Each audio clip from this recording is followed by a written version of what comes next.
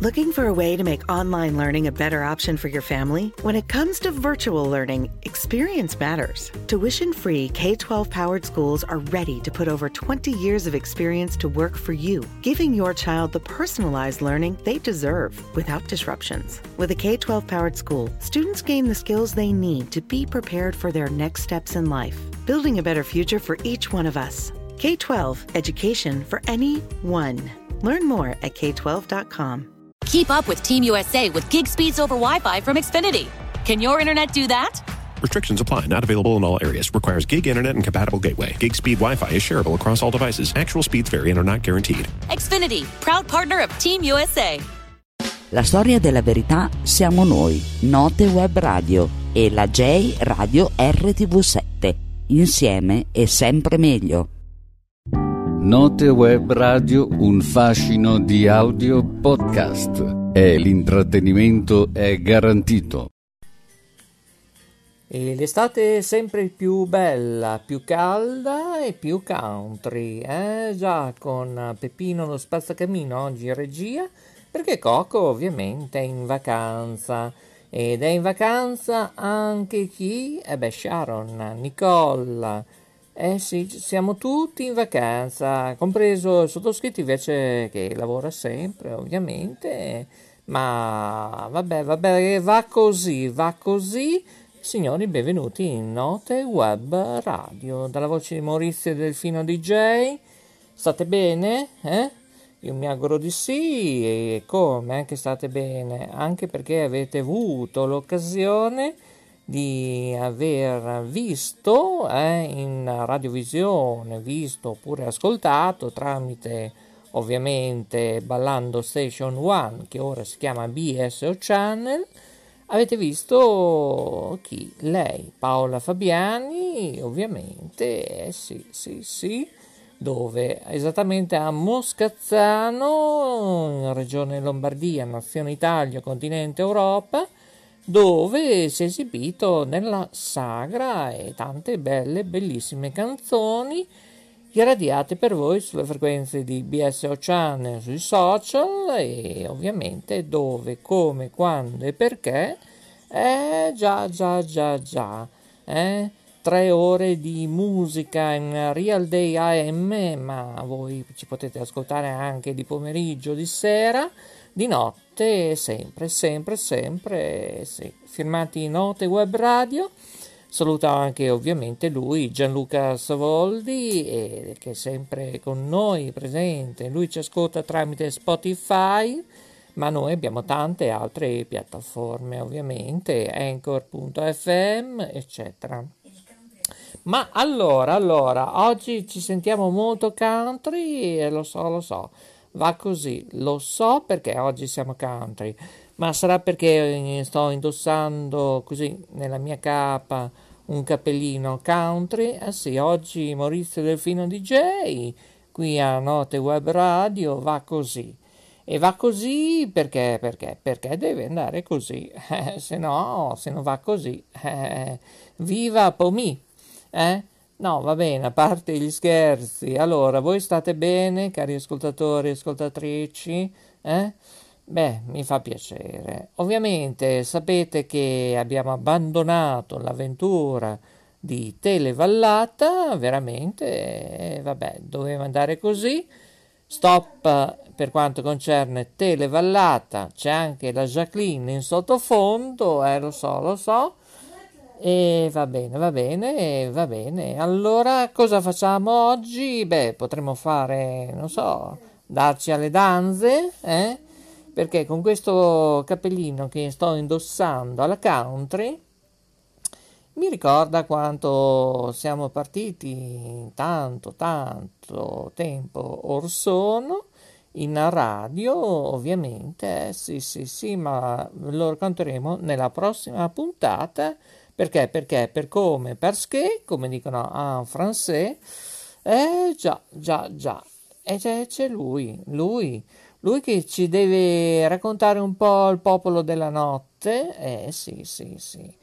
Ci racconta il popolo della notte. Di chi sto parlando? Avete capito? Di Graziano Rossi, ovviamente. Lui con la discoteca, sì, il popolo della Nuit. Noi ci aggiorniamo più tardi. Ciao ciao, rimanete con noi, Sì, sì, perché Notte Web Radio non si ferma mai. Salutiamo anche Radio La J e ovviamente RTV7 Italia e tutta la ciurma che collaborano ovviamente alla crescita di questa. 15 minutes could save you 15% or more. My dad used to say that. Sure, yeah. It's from Geico. Yeah, whenever I would ask my dad for life advice, he'd sit me down and say, son, 15 minutes could save you 15% or more. And look at me now, a well-adjusted adult with a drawer full of plastic bags I'll never use. Okay, I'm confused. Was your dad a licensed Geico agent? Nah, he was just a real good dad. Geico. 15 minutes could save you 15% or more. Keep up with Team USA with gig speeds over Wi-Fi from Xfinity. Can your internet do that? Restrictions apply. Not available in all areas. Requires gig internet and compatible gateway. Gig speed Wi-Fi is shareable across all devices. Actual speeds vary and are not guaranteed. Xfinity, proud partner of Team USA. Gruppo di questa. No, niente. No, mi dicono di niente. Non possiamo parlare. No, io avevo una curiosità da dire. No, niente. Diamo la linea a Graziano Rossi dagli studi della Rete Lombardia. Now is the chance to use reliable energy to grow your money with the Dominion Energy Reliability Investment.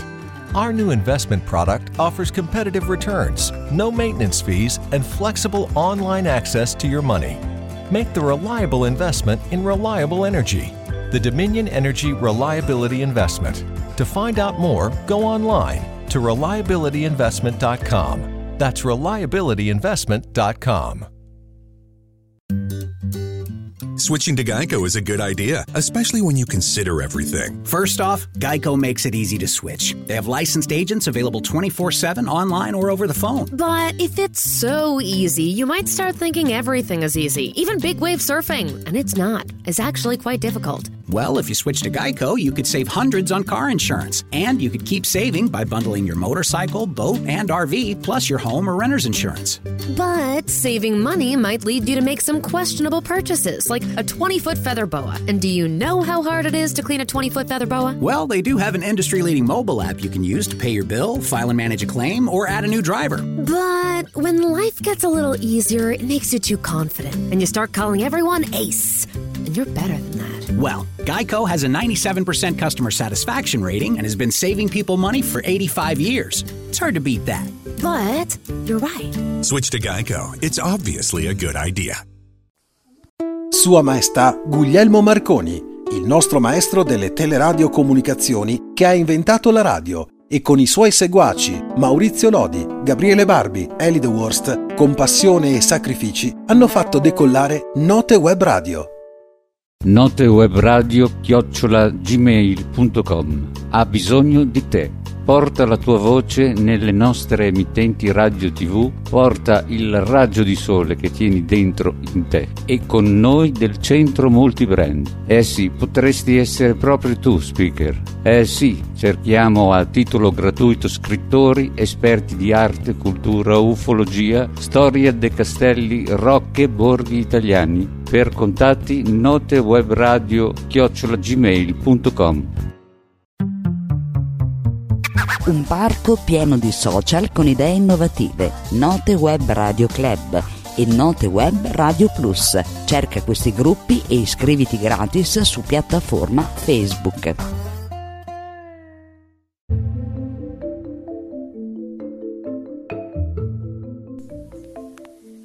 Ed eccoci qua, allora, in attesa che qualcuno si sta suicidando oppure sta commettendo qualcos'altro, sto scherzando ovviamente, mi trovo qui nel paradiso terrestre, posso dire così. Oggi siamo a Capri, già, oggi giro vacanze, è arrivato a Capri, il nostro studio mobile con la nostra regia mobile Sharon. Ci troviamo qui dai belli, fantastici faraglioni, che sono anche il nostro logo, il mio su Facebook ad esempio, su dove? Sul social più rinomato, però ogni tanto fa il birichino, sì, perché oggi è domenica, ma venerdì 25 giugno 2021 Facebook ha lanciato in diretta mondiale su varie piattaforme, eravamo 19 piattaforme, che cosa? Onda Latina con Graziano Rossi, birichino, vabbè, comunque qui l'acqua è cristallina, onde del mare, sì, qualcuno ha visto anche i castori, ecco, se avete visto arriva la notizia, sì, poi sta finendo, arriva la notizia con Enrico e la Sonia Montorsi su One TV Emilia Web, poi anche sul web, sull'app, su Rete 8 nel digitale terrestre, LCN 86, MUX 32, 41, per l'Emilia Romagna. Non avete scusa per non vedere One TV Emilia Web 24 ore su 24, 365 giorni su 365. Ma ogni cosa bella, ogni format ha la sua fine, perché esistono anche le vacanze. Sì, signori, noi ci siamo sempre, Invece One TV va in ferie, ma le trasmissioni però vanno avanti, tranne una che sarà in diretta, l'unica, un programma sportivo a cura appunto di Enrico Morselli, ed è un programma sportivo che io non vi dico nemmeno di cosa si tratta, di quale squadra parla, non vi dico nulla, solo scaricate l'app di chi? Di One TV Emilia Web, lo potete vedere anche su Dream TV, sul Smart TV, su Amazon, eccetera eccetera. Inutile, scriveteci notewebradio@gmail.com, la Catiuscia, Nicole o il sottoscritto, appena possibile vi risponderemo a tutte le vostre richieste, esigenze, partecipare e come intervenire e partecipare anche alle feste che organizza Cupido Eventi. E vabbè. Comunque, signori, arriva la notizia, sì, ormai termina, sì, come ogni cosa, ma vanno in onda ovviamente le repliche, ovviamente sul digitale terrestre e altrove alle ore 17:30 e su Rete 8 sul digitale terrestre anche alle 9 del mattino, in Real Day AM. Bene. Il bello della diretta è anche questo, come alcuni puntano di trasmettere in ampiezza modulata, molte radio in FM stanno per chiudere e stanno puntando a trasmettere in ampiezza modulata, come abbiamo parlato dagli studi appunto del Giro Vacanze in Sicilia. Ora invece qui a Capri in diretta, oggi una bellissima domenica, devo dire un sole veramente cocente, sapevo così, mi facevo portare non solo un ombrellone ma anche un gazebo dalla nostra Catiuscia e Maria Sol, che è del nostro ufficio logistico eccetera. Bene, ricordo che tutti coloro che ci chiamano con numeri riservati, con numeri sconosciuti, ai nostri numeri verdi, ai nostri numeri cellulari per le pubblicità che dovete lasciare libero, perché non è che siamo qui a pettinare le bambole, stiamo lavorando per voi, per gli sponsor, salutiamo tutti gli sponsor del nostro brand di Radio Vetrina, di Radio Budrio, di Ciao Radio, di One TV Emilia Web e tutto il mio brand che fa parte radio, televisioni, eventi, format televisivi, tutto il mio reparto di ingegneria informatica, in primis Gabriele Barbi, Eli De Wost, eccetera eccetera, e soprattutto tutti i collaboratori che monitorano così per gioco, ma non solo, ogni giorno tutte le emittenti nazionali ed europee nel digitale terrestre, nel satellite, ma anche in FM, in AM e non solo, in onde corte SW. E vabbè, qualcun altro dovrebbe pensarci, invece noi gratuitamente lo facciamo noi. Così cerchiamo di collaborare. Dovrebbe farlo altra gente, tipo il Mise, ma purtroppo qui in Italia il Mise è molto indietro su questo campo, come il piano delle frequenze. Noi stiamo ancora attendendo, prima o poi arriveranno. Ecco, intanto dobbiamo spendere soldi, money, lo dico per tutti i nostri ascoltatori in tutto il mondo.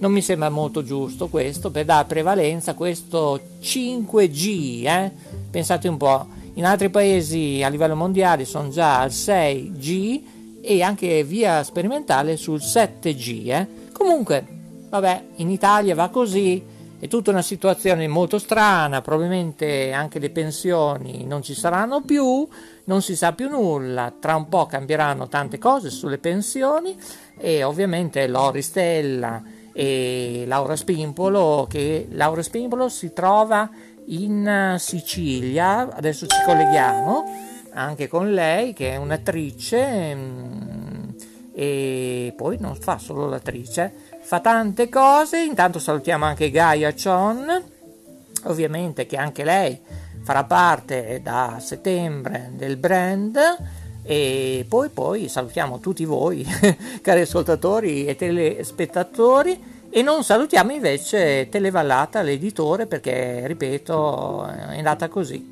Comunque l'amicizia forse un domani riprenderà. Ora vedo tutto acqua cheta, cioè non cioè, diciamo cioè l'operetta, tipo Cavallino Bianco, ve la ricordate? Beh, Acqua cheta era una grande operetta. Ecco, c'è anche la Jacqueline, è arrivata la Jacqueline, te la ricordi l'operetta? Acqua cheta, te la ricordi Jacqueline? Jacqueline? Siamo in diretta mondiale? Ecco, sta in silenzio perché sentendo Televallata la Jacqueline ecco, si sta arrabbiando e ha ragione, perché ha fatto una figura veramente l'editore da pollo lesso, ci ha preso in giro per oltre 9 mesi. E tra l'altro anche nelle sue trasmissioni che ha detto lui per Note Web Radio, e infatti sì, ha ragione, la Jacqueline ci ha preso in giro. Comunque noi chiudiamo un occhio, però va bene. Allora la Jacqueline sta guardando Achille Lauro e veramente fa l'applauso a Achille Lauro. Ricordo che su Prime Video, ovviamente anche in formato gratis per 30 giorni, e poi scaricate l'app e poi vi abbonate a un prezzo veramente irrisorio, i signori di Amazon Prime Video. Signori, qui ovviamente da Capri si continua qui dai Fariglioni. Cominciamo dalle interviste e prendiamo subito una a caso, Laura Spimpolo, e vediamo se la nostra regia, la nostra conduzione tecnica, regia mobile Sharon, mi chiama la Lauretta, giusto per un salutino di questa bellissima domenica, c'era quella bellissima canzone, e lo so, non vorrei chiamare la pizzeria, non so chi chiamare. Allora, la Laura Spimpolo non risponde, come mai non risponde? A quest'ora magari, non so, sarà in agriturismo, si starà facendo qualche foto. Sentiamo qui a Note Web Radio, signori, dovremmo avere in linea Laura Spimpolo. Allora regia, se me la passate la telefonata, ecco. Allora sta squillando il telefono ed è già qualcosa. Ecco, noi ci troviamo a Capri in questo momento, ricordo, in diretta mondiale, bellissima domenica 27 giugno 2021. Servizio di segreteria telefonica. Ecco, benissimo. Allora, l'attrice non risponde in questo momento, ovviamente, vabbè, sarà per una prossima volta. Allora, a questo punto, che te devo dire? Andiamo avanti sentendo chi? Dottor Loristella? No, sentiamo gli studi di Modena per vedere se piove, perché qui è un grande caldo. Allora, vediamo se riusciamo a collegarci. Allora, c'è la Sharon che sta cercando di collegarsi. Ecco, il nostro studio mobile, ovviamente. Allora, sentiamo la regia di Coco. Coco si trova in Emilia Romagna, nel nostro studio centrale Ferrara, nostro Central Park Studios dal Bosco della Mesola. Allora, vediamo un po'. Non si collegano, mi dicono che la linea non regge di Poste Mobili, e vabbè, allora andiamo con Vodafone, proviamo a vedere se la fibra regge. Allora, vediamo un po'. Allora, chissà. Proviamo allora con la linea di Vodafone Fibra. Vediamo, facciamo questo controllo. Allora, vediamo se siamo più fortunati che Poste Mobili, altrimenti saluteremo poi Poste Mobili, poi a questo punto. Eccoci, allora dovremmo essere in linea con Vignola. Siamo in diretta mondiale, Pronto? Buonasera. Eccoci. Bene, allora io sento 800 milioni di ritorni in sottofondo, non so se perché oggi ho in regia la Sharon, sto vedendo i sorci vivi su Usicap, ma come mai? Preferirei la Jacqueline in regia. Allora io sento dei grandi ritorni, ha dei monitor accesi? Ha dei monitor accesi, Susi? No, ancora no. Non ancora? Vabbè. Comunque anche oggi fa caldo, Abbastanza. Allora noi dobbiamo collegarci con la Laura, è un'attrice che purtroppo in questo momento si sta fotografando con i suoi fan, eccetera, e purtroppo in collegamento con la Sicilia non riusciamo. Magari più tardi riproverò, perché vorremmo assegnargli il medaglione della simpatia dell'artista più creativa e innovativa, Laura Spimpolo. Pronto? Sì, scusa.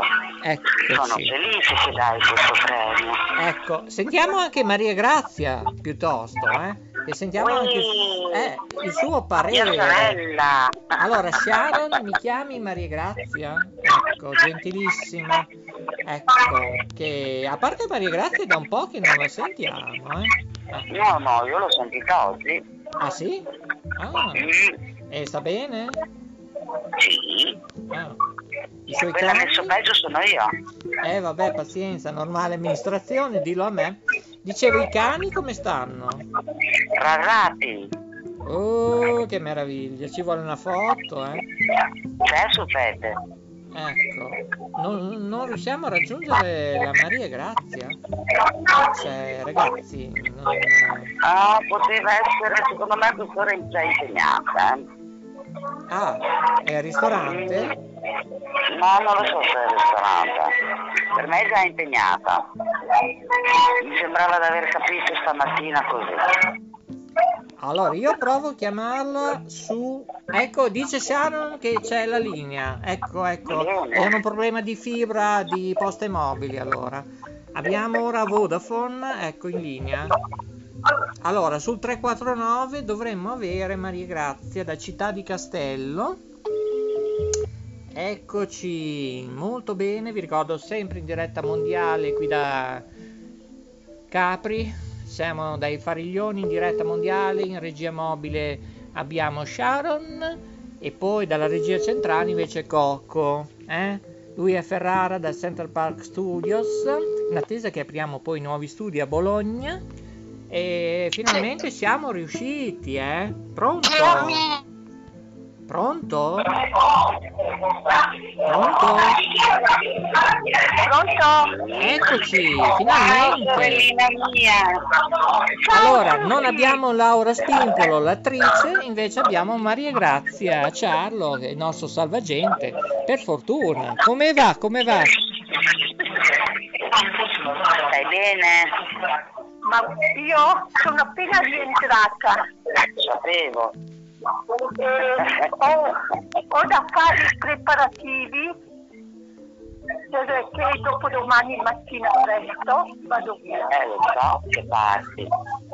No, ma scusate, in che zona, in che direzione, giusto per sapere? Toc toc. Viva il mare! Maurizio? Sì? Se ne va al mare. Rispondi? Al mare? E dove? Dove vai al mare, scusa? Sei in diretta?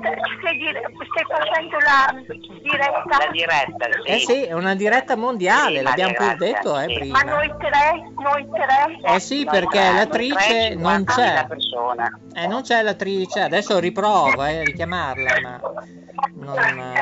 Noi tre perché sta facendo un set fotografico. Hai capito? Sta facendo un set fotografico, l'attrice. Purtroppo. Comunque adesso riprova, Adesso proviamo. Allora, Sharon, che oggi è in regia mobile, riprova a chiamare Laura Spimpolo. Vediamo un po'. Ecco, perché prima ci ha messo solo un'ora e mezzo per chiamarla, perché con poste mobili non funzionava la fibra. Cioè, ecco, è in linea, mi dicono che è in linea. Oh, che meraviglia. Allora, signori, qui in diretta mondiale da Note Web Radio, abbiamo in linea lei, Laura Spimpolo. Oh, che bello, che bello, che bello, che meraviglia. Allora, Laura Spimpolo, eccola, la stiamo cercando, lei in Sicilia, lei sta girando un set e... Ma finalmente, ma non è possibile, ma come stai? Pronto Mauri, ciao! Ma secondo me è un sogno, siamo riusciti. Ma Laura, ma cos'è questa sorpresa? Cioè, i cucù si mettono a suonare, ma non fanno più cucù, Cioè, fanno una loro melodia. Come stai? Dalla Sicilia, come stai? Tutto bene, dalla Sicilia con furore. Ma che bellezza. Sì, assolutamente. Ma Laura, sta davvero bene. Ma ti sento pimpante, carica di energia, la nostra attrice. Le ferie servono, Le vacanze servono. Poi sono qua a fronte mare, quindi meglio di così, voglio dire. Con rumore in sottofondo a vedere il mare che rilassa, per cui che bello.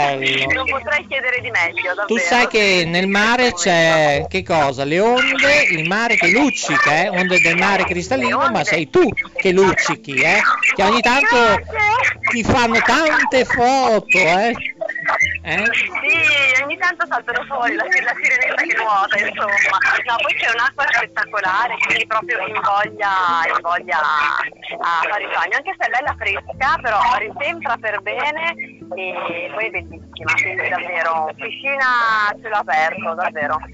Allora, tu sei al mare, ma qualcuna di Città di Castello tra un po' andrà anche lei al mare, è vero? Sì. Ecco, abbiamo l'artista, attenzione, abbiamo Laura Spimpolo in diretta mondiale su 19 piattaforme, Ecco, se siete in piedi, sedetevi. Buonasera Laura. I nostri ossequi, Laura, i nostri ossequi, sei unica, Grazie mille, troppo gentile Mauri, troppo gentile. È il minimo, si fa quello che si può. Allora, Maria Grazia. Ecco, Maria Grazia di Città di Castello. E dove vai al mare? Ce lo puoi dire in diretta mondiale? Pronto? A Marozza. Allora, Susi K dice Marostica. Dico bene, Maria Grazia? Marozza. Ah no, Marozza. Sì, ma è colpa della fibra, qui oggi la fibra. E qui ci viene la Jacqueline dice ci viene tra un po' la febbre, vero Laura Spimpola, con queste tecnologie? Allora, io farò una settimana ad agosto e una a settembre. Arrivo anche lì, però ne faccio una a Gatteo Mare Monti, e una a Riccione col mio bimbo. Ah, benissimo.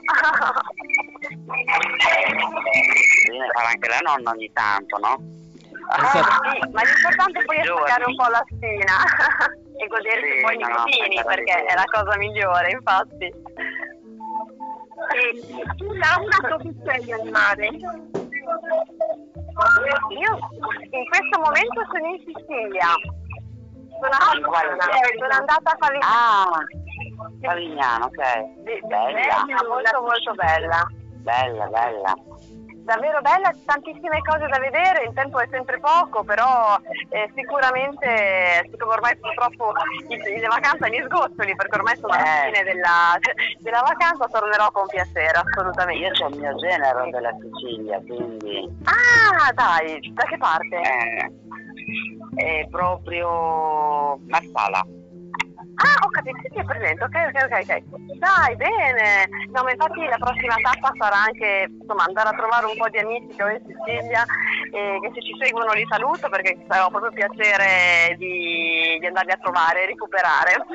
Esattamente, sì, è così, perché la Trinacria Sì, è grande non solo nell'arte, nei borghi, ma anche nel faro. Ecco perché dovresti fotografarti magari su una scalinata,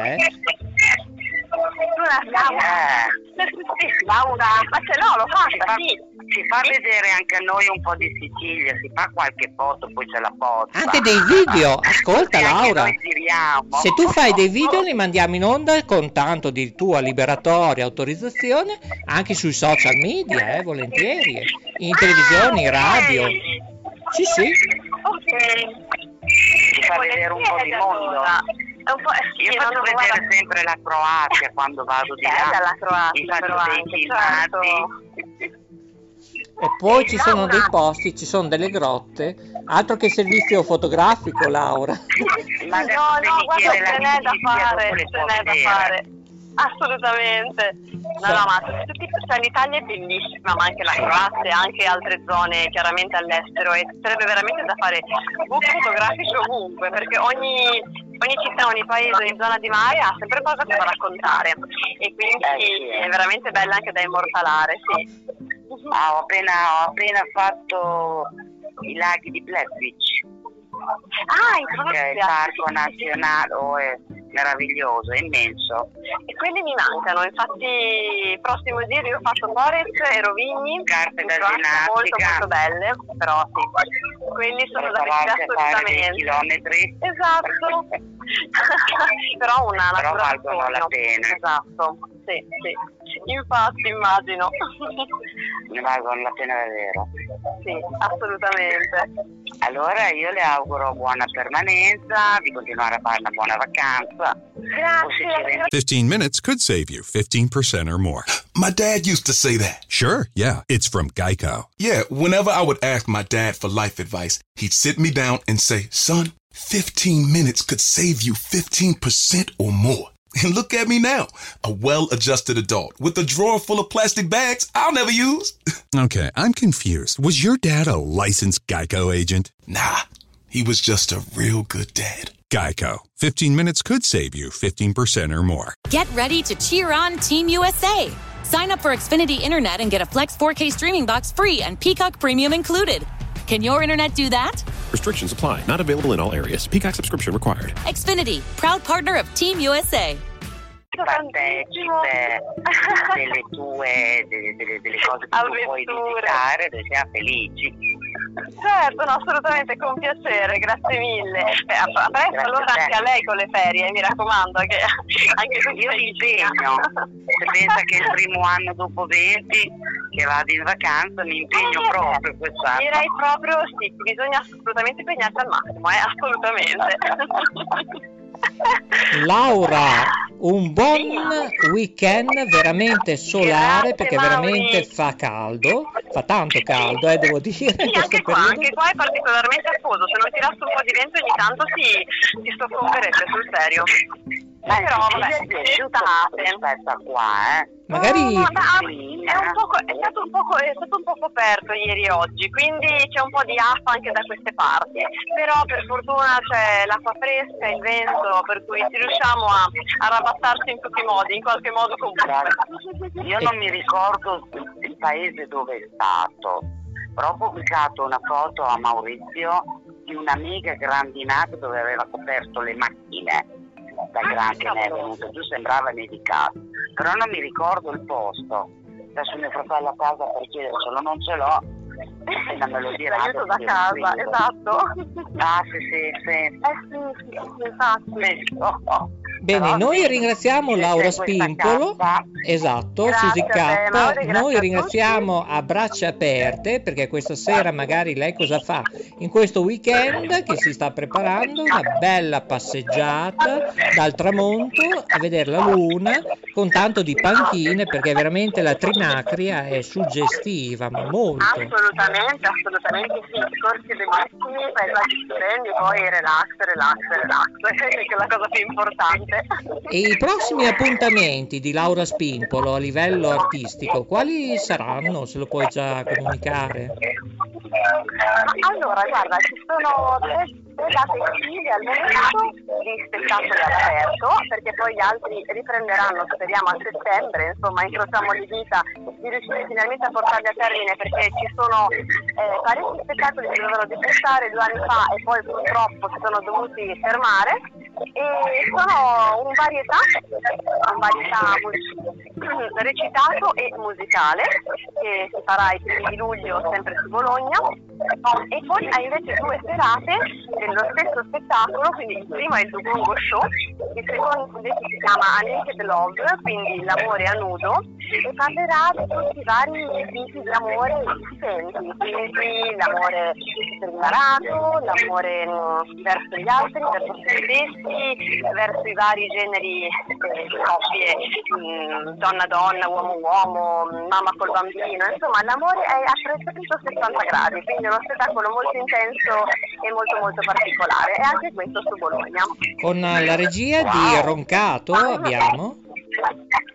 No, quello che non ha Roncato è Donne in Scena, la seconda edizione, speriamo di riuscire a debuttare il dicembre, ma riprenderemo a settembre. Questi sono A Naked Love di Gabriele De Pasquale e invece di Gongo Show di Riccardo Paccosi e Francesca Rossi. E poi ti vedranno magari anche sul digitale terrestre per gli abitanti purtroppo che hanno quella fortuna di vedere il segnale, cioè il MUX 35 in Emilia Romagna su FCT, E se vuoi facciamo un controllo, ad esempio su K che si trova ora a Vignola, si vede il segnale. No, io non sono a Vignola, ti ho detto. Modena? Sono a San Damaso. Ecco. Tra un po' mia figlia alla serata. Allora, in questo io momento, non ho televisori a disposizione. ecco, sul digitale terrestre, se tu premi il tasto 190, tu vedi ogni tanto Laura Spimpolo. Che Appare e scompare come la Madonna, Laura Spimpolo. Esatto, io amo Maurizio, ma non mi ascolta. Come, dottor ingegnere, io sono tutto per te. Scusi, Parte per la tangente. Dopo facciamo i conti, le colonne marchesi, Susi K.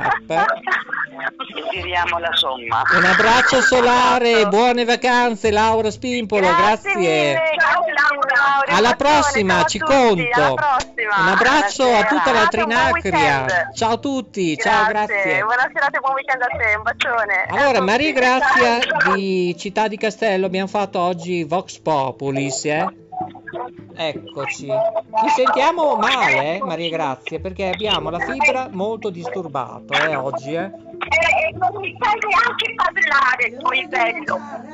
Ecco, c'è la voce della padrona che dice ora di mangiare, perciò... Ciao Jacqueline! Un attimo che ti stanno salutando in diretta mondiale. Susi, ripeti? Ciao Jacqueline! Ciao! Ciao Jacqueline! Cosa hai preparato di buono che vengo anch'io? C'ho il pesce al guassetto. Sapevo io che facevo bene a venirli. Magari, cioè, prenotati. Se non faccio così, tu non ti schiodi. No, perché io sento di devo qua. venire a prendere. No, perché c'è un profumo, perché io col megafono che le ho passato giù nel piano sotto, che dalla Lavancusina in diretta, dalla regia mobile, c'è un profumo che non ti dico di olive, capperini, pomodorini, ciliegini. Immagino. E poi c'è la pizza con le zucchine, come... Perché quella la salsiccia te la sei già mangiata. Ma sì, perché gli ho insegnato la pastella, perché gli ho detto no, guarda, non farle fritte, perché io sono un po' a dieta, le fai con pastellate. Mamma mia, ma si sente un profumo qua, tipo i fiori di zucchetto, Devo mangiarti oggi fiori di zucca pastellati. E perché non mi hai detto nulla? Perché non me l'hai chiesto. Fai le foto che le mettiamo in televisione, scusa. Ormai è tardi. Le ho mangiate a mezzogiorno. Allora le mandiamo le foto, me le giri, che le mandiamo in onda. Intanto qui parlano in 800, Sharon. Quando parlo io abbassi i cursori, grazie. Sharon deve ancora imparare la regia. Allora, dicevo, le foto le mandiamo in onda su One TV Emilia Web lunedì, quando ci sono le 2M Group, dalle 12.05 alle 13.45, perché sono le ultime puntate, perché poi va tutti quanti in ferie, tranne noi ci siamo sempre. Allora, io le vedo il 5, che non so se è un venerdì o un sabato. Non ho ben presente il 5 luglio cosa sia. Controlliamo. Maria Grazia, cos'è? Tassi nuvolari a Savignano, sì, che hanno la maratona. Allora, Maria Grazia, cos'è il 5? 5 luglio. Un sabato? Venerdì? Lunedì? Allora, Sharon mi dice che è un giovedì. È un giovedì. Sharon mi dice un giovedì, perché mi ha mandato un cartello lì scritto a matita, cioè mi sembra intravedere questo. Cioè, scrivere a pennarello no, a matita. Vabbè. Oh, insomma, ma non ti va mai bene niente a te? Ma insomma, cioè, la gente qui deve iniziare a lavorare seriamente, anche se è un programma demenziale, cioè, facciamo ridere i polli a tutti quanti, però i nostri 7 milioni di ascolti in estate ce li abbiamo. Giovedì chiudi baracche e burattini e vieni a Savignano e fai una diretta là con le 2M. Ma cosa ti dico io? Ma sì, ma qui abbiamo già le proposte. Allora chiamo subito il dottor Lambrusco, che io voglio la sua autorizzazione, perché è difficile la giornata, la serata. E allora il dottor Lambrusco, allora no, perché questo è interessante, dottor Lambrusco. Ecco, allora lo sta chiamando, Sharon. Attenzione, abbiamo il dottor Lambrusco. Eccoci qua. Allora, il dottor Lambrusco, Note Web Radio, ricordo in diretta mondiale con Maria Grazia Ciarlo da Città di Castello e anche dallo studio dell'Emilia Romagna con lei, ovviamente. Eccolo qua. Siamo in diretta mondiale, dottore?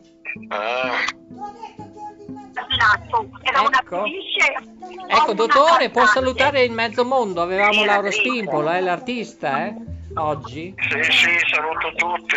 Allora, c'è una sorpresa da Suzy K. Senta cosa ha da dirgli, però deve far presto, perché qua abbiamo il pesce al guazzetto che tra un po' si sguazza. Fate veloce, poi sono pronti anche i pomodori grattè. Allora, chiedo l'autorizzazione a far venire Maurizio Lodi il 5 luglio alla maratona Allora, qui sta per nevicare, ragazzi, sta per nevicare, incredibile. No, è grandine, non è neve, è grandine. Allora la fibra sta per saltare. Mi dicono che c'è poco segnale. Alla prossima, ciao a tutti. Sei a Ferrara? No, negativo. Loris, dove sei? Loris? Ce la facciamo? Se la facciamo, un saluto, giusto? È tardissimo. Dov'è che grande? Sta cadendo la linea, la fibra? Sta cadendo. È caduto tutto la comunicazione. Noi allora vi salutiamo qui, ovviamente. Alla prossima, i migliori saluti da Capri, dalla meraviglia dei faraglioni. Ciao a tutti da Maurizio Delfino DJ, tutto qui da Note Web Radio, in diretta anche con le nostre media partnership. Salutiamo Radio Budrio, ciao Radio Vetrina e poi anche One TV Emilia Web. Alla prossima, ciao, buon weekend, ciao, buone vacanze.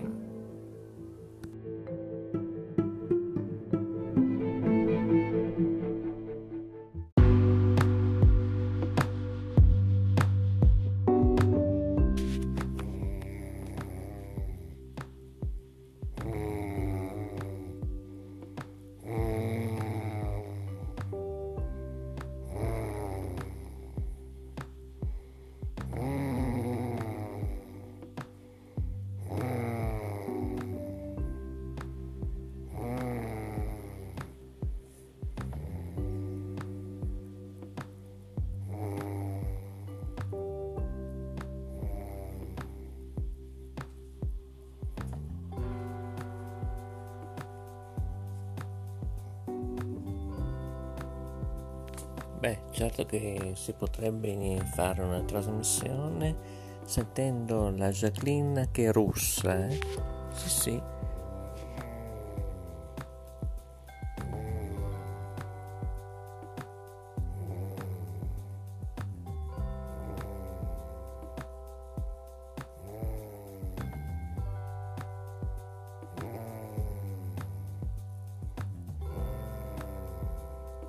Sì, abbiamo proprio beccato la Jacqueline. Sì, ma solo che noi non siamo in Russia, ma siamo in Italia e ovviamente io vi saluto, buon tutto, statemi bene, da Maurizio Delfino DJ, tutto da Note Web Radio. E Note Web Radio continua sempre, non si fermerà mai. Vi ricordo inoltre che tutti coloro che collaborano con noi, speaker compresi, collaboratori, ovviamente lavorano a gratis, a titolo gratuito. Ciao a tutti e buon proseguo, la linea ritorna alla rete mondiale. Ciao!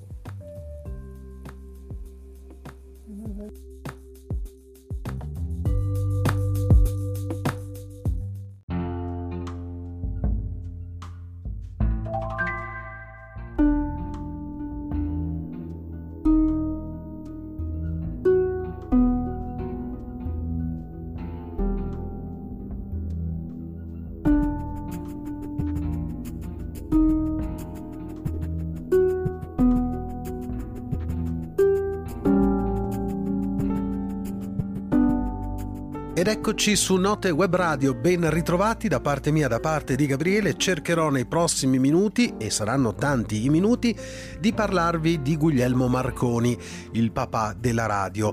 Riassumerò un po' la sua storia, gli eventi importanti e quelli che sono stati tutti segnali positivi e piacevoli in suo ricordo. Fin dal 1895, all'inizio cioè dei miei primi esperimenti, io ebbi la forte intuizione, direi quasi la visione chiara e sicura, che le trasmissioni radiotelegrafiche sarebbero state possibili attraverso le più grandi distanze. Parliamo oggi della storia di Guglielmo Marconi, su quella che è stata l'attività e le invenzioni del grande papà della radio. Guglielmo Marconi, nato a Bologna il 25 aprile del 1874, ha intuito infatti per primo la possibilità di utilizzare le onde elettromagnetiche per trasmettere messaggi a distanza senza collegamenti con i fili. Nei suoi primi esperimenti, realizzati tra il 1892 e il 1895 nella villa paterna di Pontecchio, ha posto le basi per la trasformazione degli esperimenti scientifici di Hertz in un primitivo sistema di telegrafia senza fili. Doveroso il ringraziamento al sito radiomarconi.com del compianto Elio Antonucci, che ha raccolto una quantità di materiale storico incredibile su Guglielmo Marconi e sulla storia della radio in generale. Nella primavera del 1895, come dicevo prima, ha sperimentato i suoi primi apparati all'aperto. Nell'agosto del 1895 inventa un sistema antenna terra e arriva a coprire la distanza di 2400 metri. Alla fine dell'agosto del 1895 a Villa Grifone trasmette oltre la collina dei Celestini, ed è questo il famoso momento del altrettanto famoso colpo di fucile che confermò il successo del segnale trasmesso. Il 5 marzo del 1896 presenta la prima richiesta provvisoria di brevetto a Londra. Il 30 marzo del 1896 Marconi viene ricevuto da Pris alla direzione delle poste per la prima dimostrazione degli esperimenti. Il 2 giugno, sempre del 1896, presenta una seconda domanda di brevetto. Il 27 luglio dello stesso anno fa la prima dimostrazione pubblica con un collegamento dalla direzione delle poste alla Saving Bank in Queen Victoria Street, e qui la distanza è di 1 chilometro. Il 2 settembre, sempre del 1896, iniziano gli esperimenti nella Salisbury Plain e in questo caso il collegamento vede una distanza di 3 chilometri. Tra il 10 e il 14 maggio 1897 compie degli esperimenti sul canale di Bristol e qui raggiunge la distanza di 14 km. Il 2 luglio 1897 Marconi riceve il brevetto numero 12039.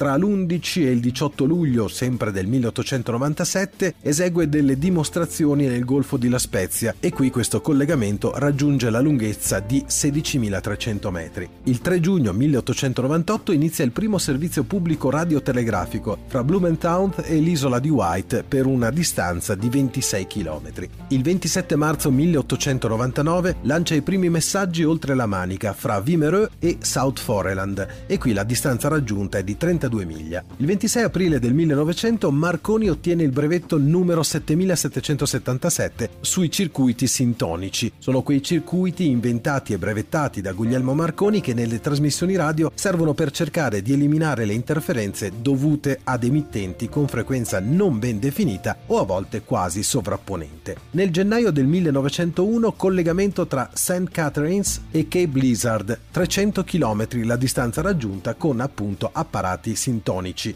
Il 12 dicembre del 1901 alle 12.30 vengono ricevuti i primi segnali attraverso l'Atlantico, lo storico esperimento tra Poldhu e St. John's, Terranova, coprendo una distanza di 3.400 km.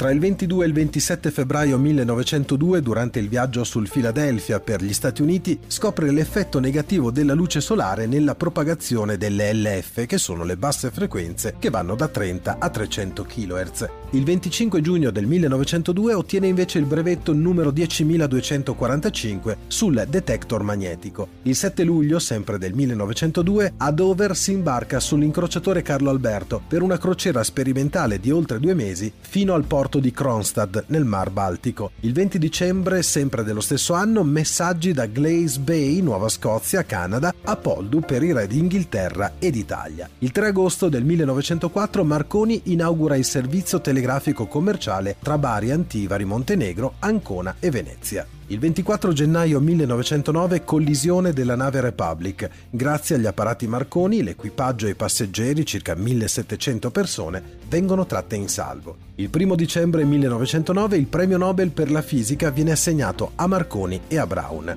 Il 15 aprile 1912 il transatlantico Titanic, gioiello della marina inglese, affonda nell'Atlantico. Viene usato per la prima volta il segnale SOS dagli operatori della Marconi, 740 superstiti, 1618 morti. Il 17 marzo 1914 Marconi vince una causa civile a New York sulla priorità della sua invenzione. Qui senza alcun dubbio viene sancito che è lui l'inventore del wireless, appunto la tecnologia di trasmissioni senza filo. Nel febbraio del 1919 viene messo in vendita il grande panfilo dell'arciduchessa Maria Teresa d'Austria, che Marconi acquisterà rinominandolo Elettra. Il 3 giugno del 1920 un lutto familiare, muore a Londra la madre di Marconi assistita dal figlio Alfonso. Il 15 giugno del 1920 prima trasmissione broadcasting da Chelmsford con un concerto di Nelly Melba. Tra il maggio e il giugno del 1923 una crociera dell'Elettra in Atlantico con un collegamento in HF da Poldhu a Capoverde con 12 kW di potenza. Viene raggiunta in queste condizioni di collegamento la distanza di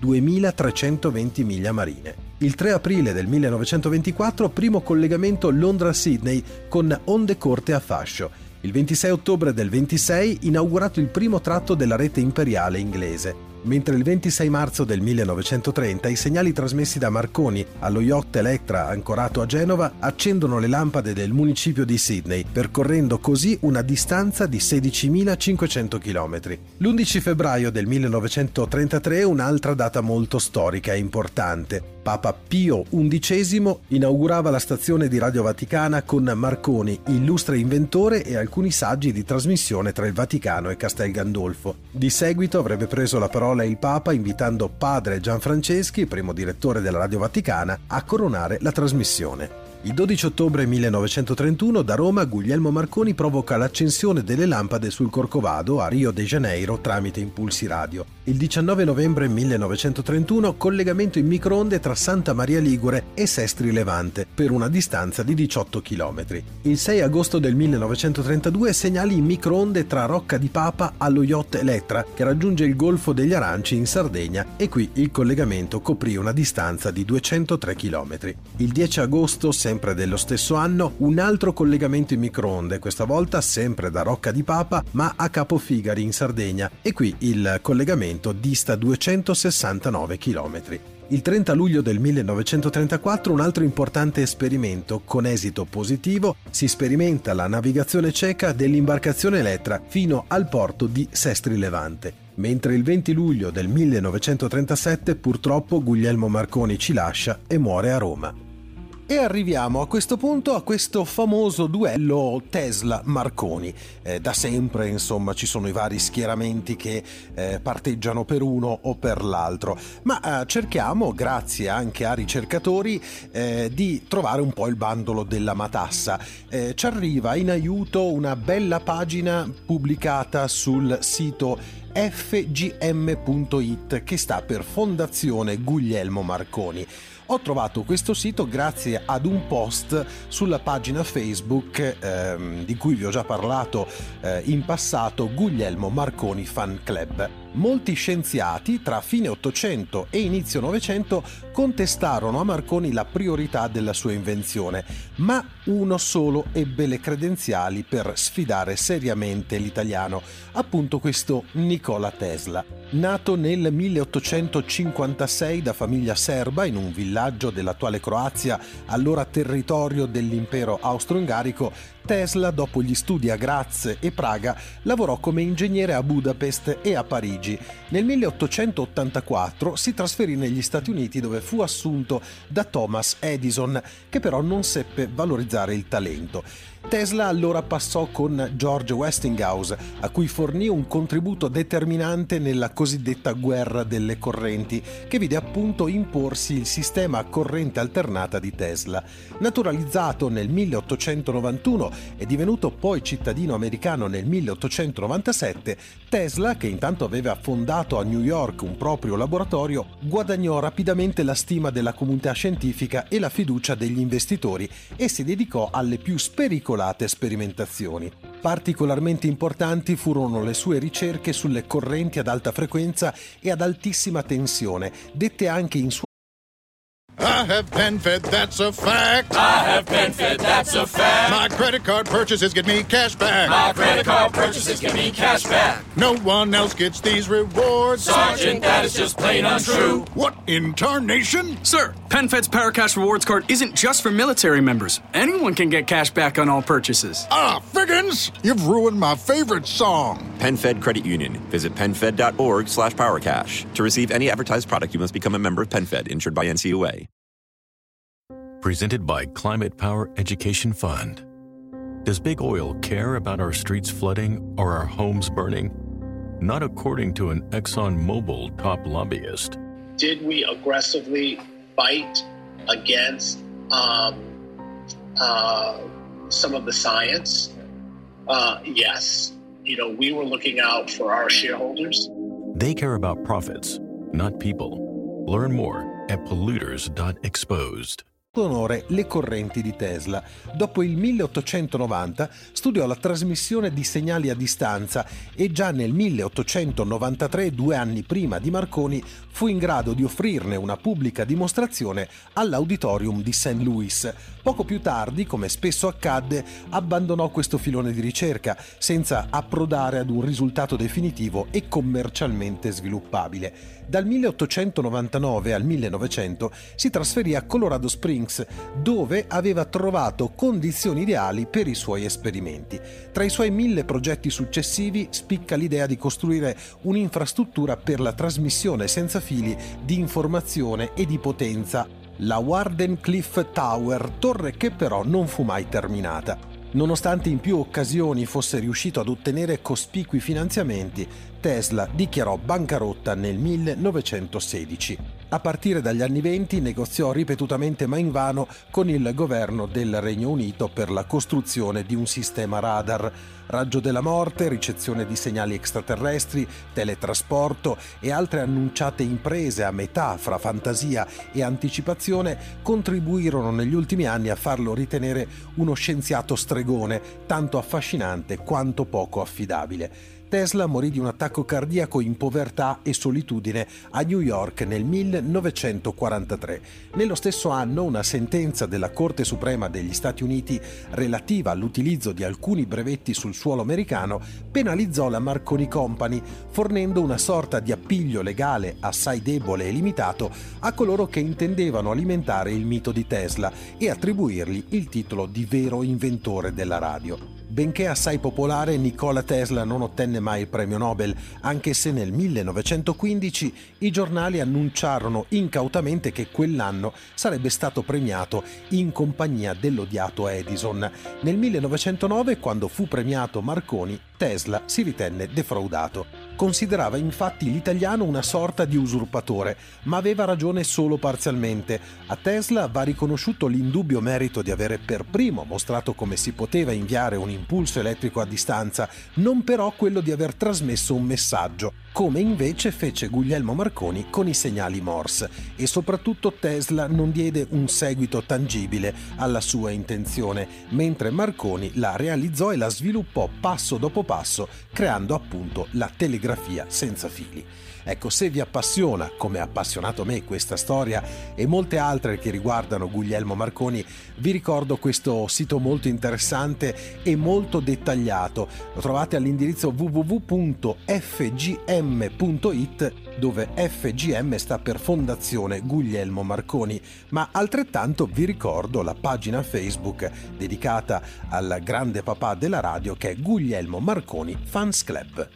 Il 12 dicembre 1901, verso le 12:30 locali, Guglielmo Marconi ascolta chiaramente a tabo LED la serie di S telegrafiche, 3 punti, come questi, dei segnali di Poldhu a 3200 km di distanza, anche se insieme a notevoli disturbi atmosferici. La ricezione delle S avviene anche nei 2 giorni successivi, agli orari stabiliti per complessive 25 volte. Partecipa all'ascolto uno dei collaboratori, George Stevens Kempt, ex sottufficiale di Marina e provetto telegrafista, precedentemente assistente di Pris. Il momento magico che avrebbe cambiato la storia delle comunicazioni stava arrivando, e queste sono le parole che Guglielmo Marconi scrisse per descrivere questo momento. Era appena passato il mezzogiorno del 12 dicembre 1901 quando mi portai all'orecchio una metà della cuffia e mi misi ad ascoltare. Sul tavolo dinanzi a me il ricevitore assai rudimentale, poche spire di filo, qualche condensatore, un conduttore, niente valvole, niente amplificatore, niente galena. Stavo per mettere finalmente alla prova l'esattezza di tutte le mie convinzioni. Per questo esperimento si rischiavano almeno 50.000 sterline per giungere ad un risultato che alcuni matematici dell'epoca avevano dichiarato impossibile. Il problema fondamentale era se le onde radio potessero o no essere bloccate dalla curvatura della Terra. Io, continua Marconi, ero sempre stato convinto del contrario, ma alcuni scienziati sostenevano che la rotondità della Terra avrebbe impedito le comunicazioni a grande distanza, come era il caso nel tentare di attraversare l'Atlantico.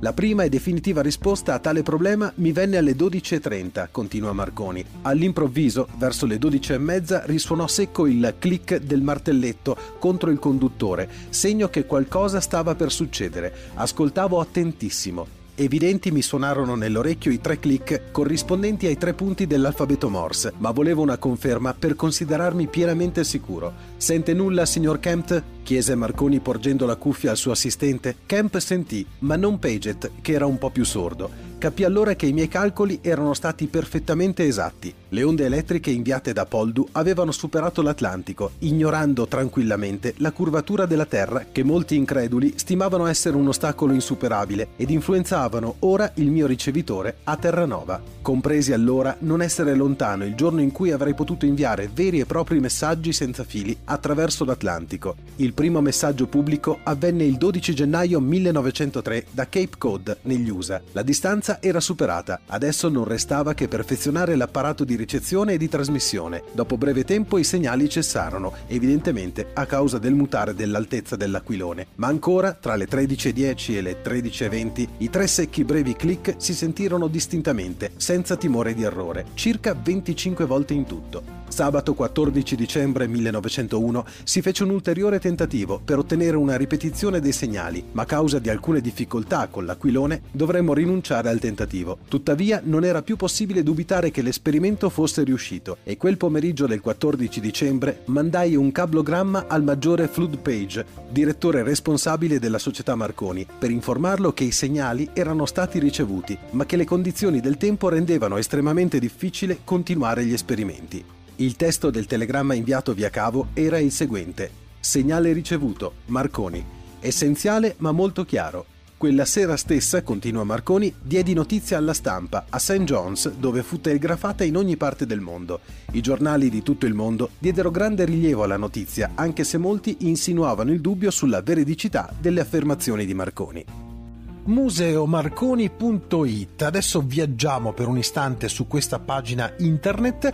Le attività di divulgazione scientifica della Fondazione Guglielmo Marconi cominciano alla metà degli anni '80, quando appunto in collaborazione con l'amministrazione comunale e l'Università di Bologna nasce una joint venture culturale per l'organizzazione di mostre scientifiche interattive che prende il nome di Scienza o Magia. Molte saranno le mostre organizzate in Italia e all'estero. Alla fine di questa esperienza, durata una decina d'anni, il patrimonio di competenze ed esperienze accumulato consente alla Fondazione di intraprendere un proprio autonomo percorso. Nel 1995 si celebra il centenario dell'invenzione della radio. Grazie ad appositi finanziamenti statali, la Fondazione Marconi acquisisce i 2 fondi che costituiscono il nucleo fondante del Museo Marconi e del Centro Storico Documentale di Villa Griffone. La collezione Bigazzi, straordinario insieme di repliche funzionanti degli apparati che hanno fatto la storia della radiotelegrafia, e il Fondo Soresini,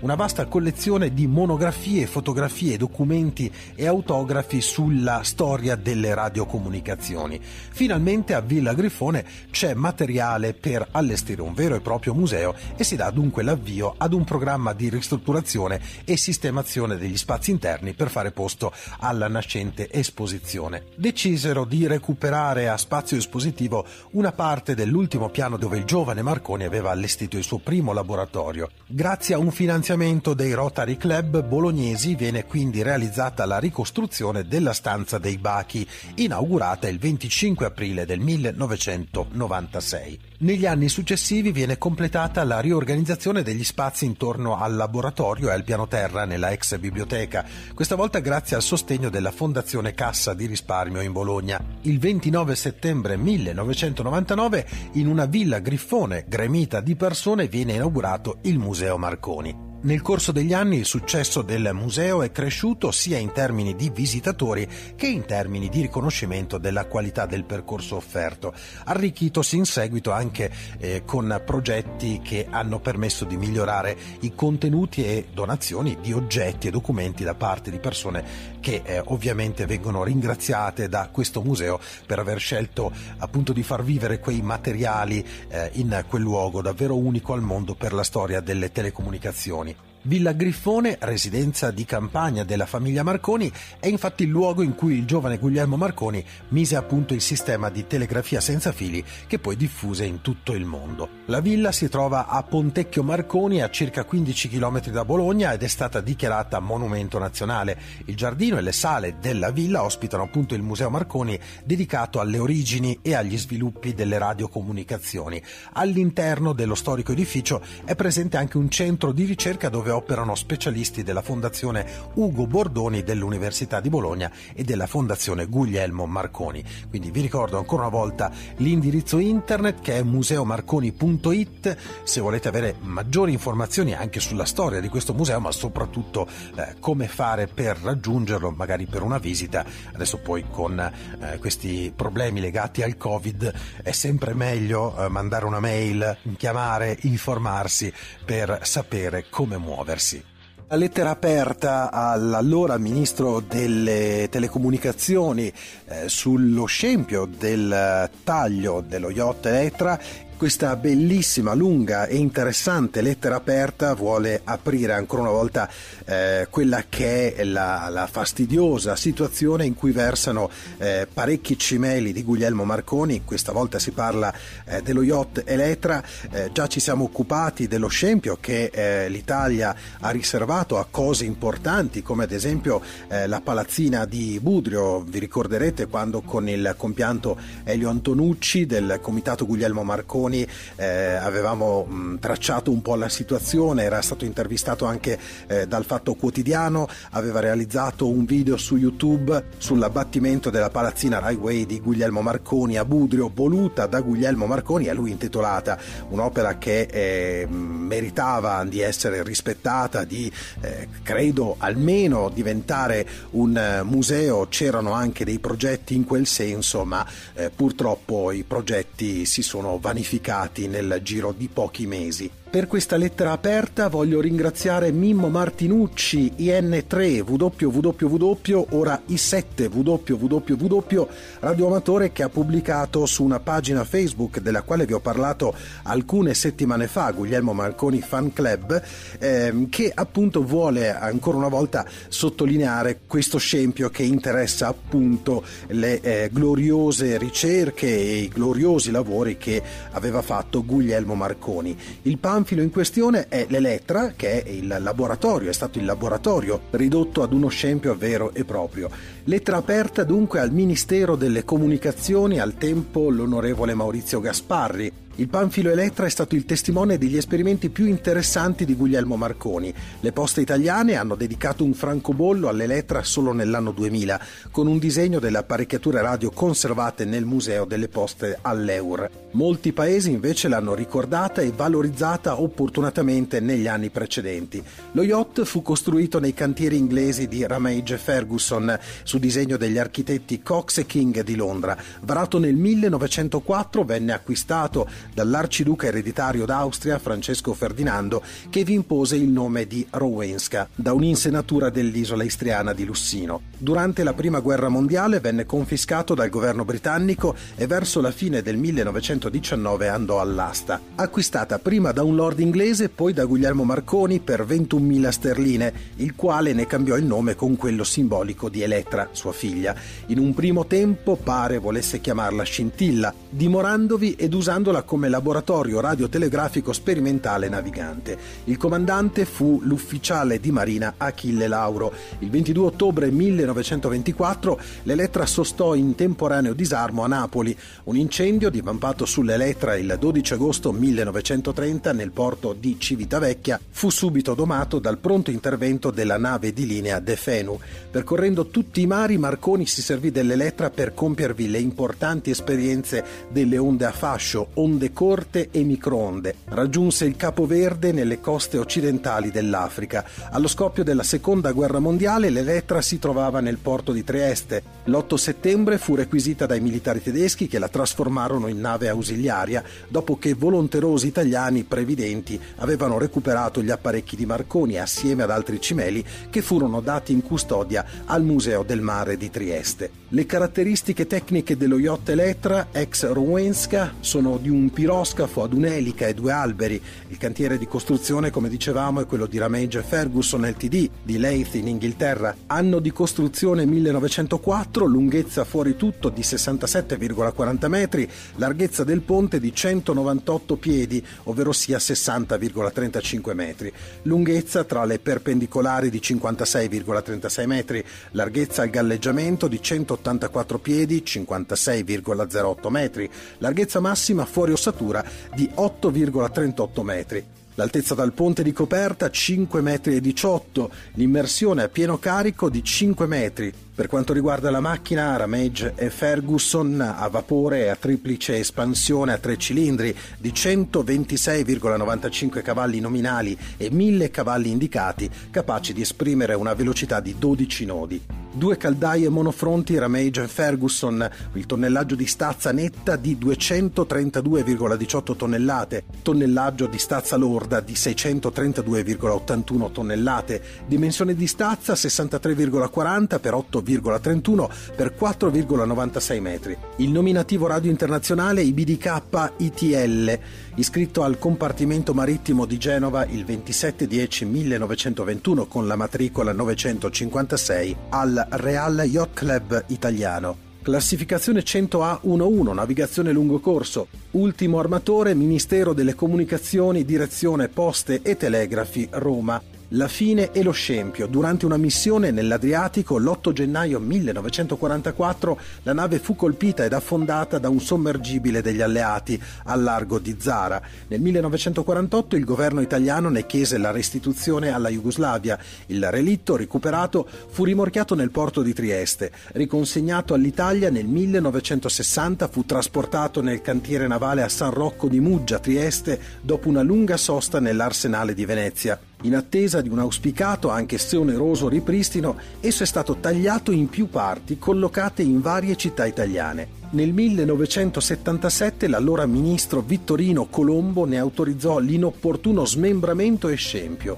A Roma Fiumicino il blocco poppiero, comprendente anche l'elica e il timone, è stato inviato a Telespazio a Fucino ed è stato sistemato nella piana del Fucino. A Roma, nel Museo delle Poste e Telecomunicazioni, c'è la dinamo a vapore ed è stata ricostruita la cabina in cui lo scienziato aveva effettuato i suoi primi esperimenti con alcuni degli apparati radio. A Pontecchio Marconi, la sezione trasversale, costituita da 6 ordinate, è stata sistemata nel giardino della Villa Grifone di Pontecchio, sede della Fondazione Marconi.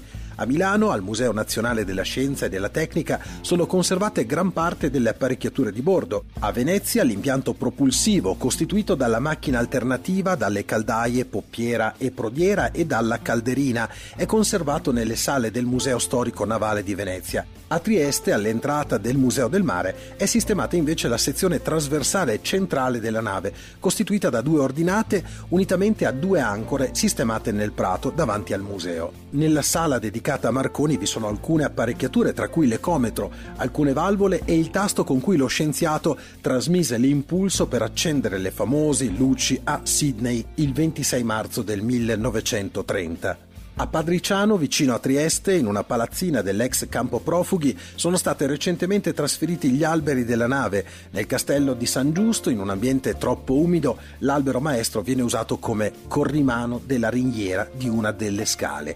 E l'alberetto, ottimamente restaurato dall'artigiano Aldo Franceschini, è stato adibito da poco ad alza bandiera nel piazzale antistante l'International Maritime Academy di Trieste. Ecco, questi spazi temporali considerateli comunque più lunghi perché la lettera è stata pubblicata parecchi anni fa. A Trieste resta ancora abbandonata in Arsenale San Marco tutta la prua, circa 8 metri di altezza per 19 di lunghezza, destinata alla città ma che non ha ancora trovato adeguata collocazione. A Santa Margherita Ligure una parte dello scafo è a Villa Durazzo. A Mestre, Venezia, un pezzo della fiancata è conservato come monumento presso il Palazzo delle Poste di Mestre. A Muggia la famiglia muiesana conserva invece il tornio di bordo ben ripulito.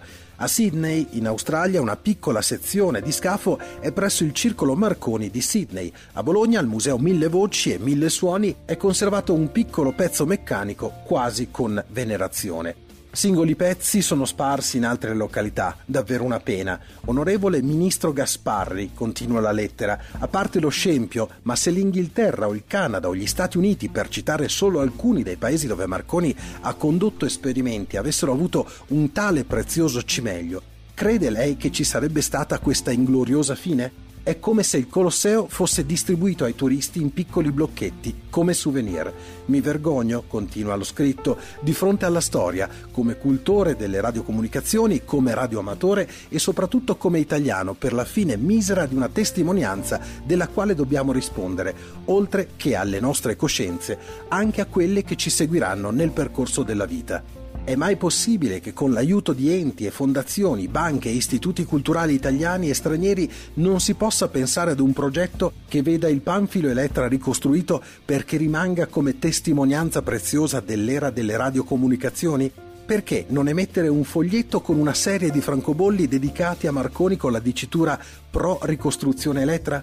Avrebbe un successo a livello mondiale, ne sono certo, e l'iniziativa prevalentemente filatelica potrebbe essere richiesta anche ad altre amministrazioni dei paesi di tutto il mondo. Capisco gli aneliti militari e patriottici nel voler salvare il sottomarino Enrico Toti, quale fine ingloriosa e quanti euro è costato, ma non sembra a lei, signor Ministro, che il Panfilo Elettra possa e debba avere miglior sorte? Voglio sperare che lo spirito di Marconi ispiri chi può e deve a ricomporre e restituire alla patria almeno la casa in cui aleggia ancora la magia delle onde radio, ad opera di un grande che fu italiano nonostante tutto. Questa lettera è firmata da Mimmo Martinucci, che ho ringraziato all'inizio e che ringrazio nuovamente, Italia 7 www. Questa lettera aperta fu pubblicata anche sulla rivista Radio Kit Elettronica qualche anno fa, senza alcun risultato. Lo so, è una goccia nell'oceano più grande possibile, ma anche noi di Radio Pirata, la radio nella radio, vogliamo dare questo piccolissimo contributo. Un contributo che tra l'altro viene rafforzato anche in un pezzo di un'intervista, come dicevo all'inizio della trasmissione, che è stata realizzata molti anni fa da Gianni Urso della trasmissione Rapporto Radio, in cui ha fatto una bellissima, lunga e interessante chiacchierata con Elettra Marconi. E questo è lo stralcio relativo allo scempio della sua nave. Volevo chiederle,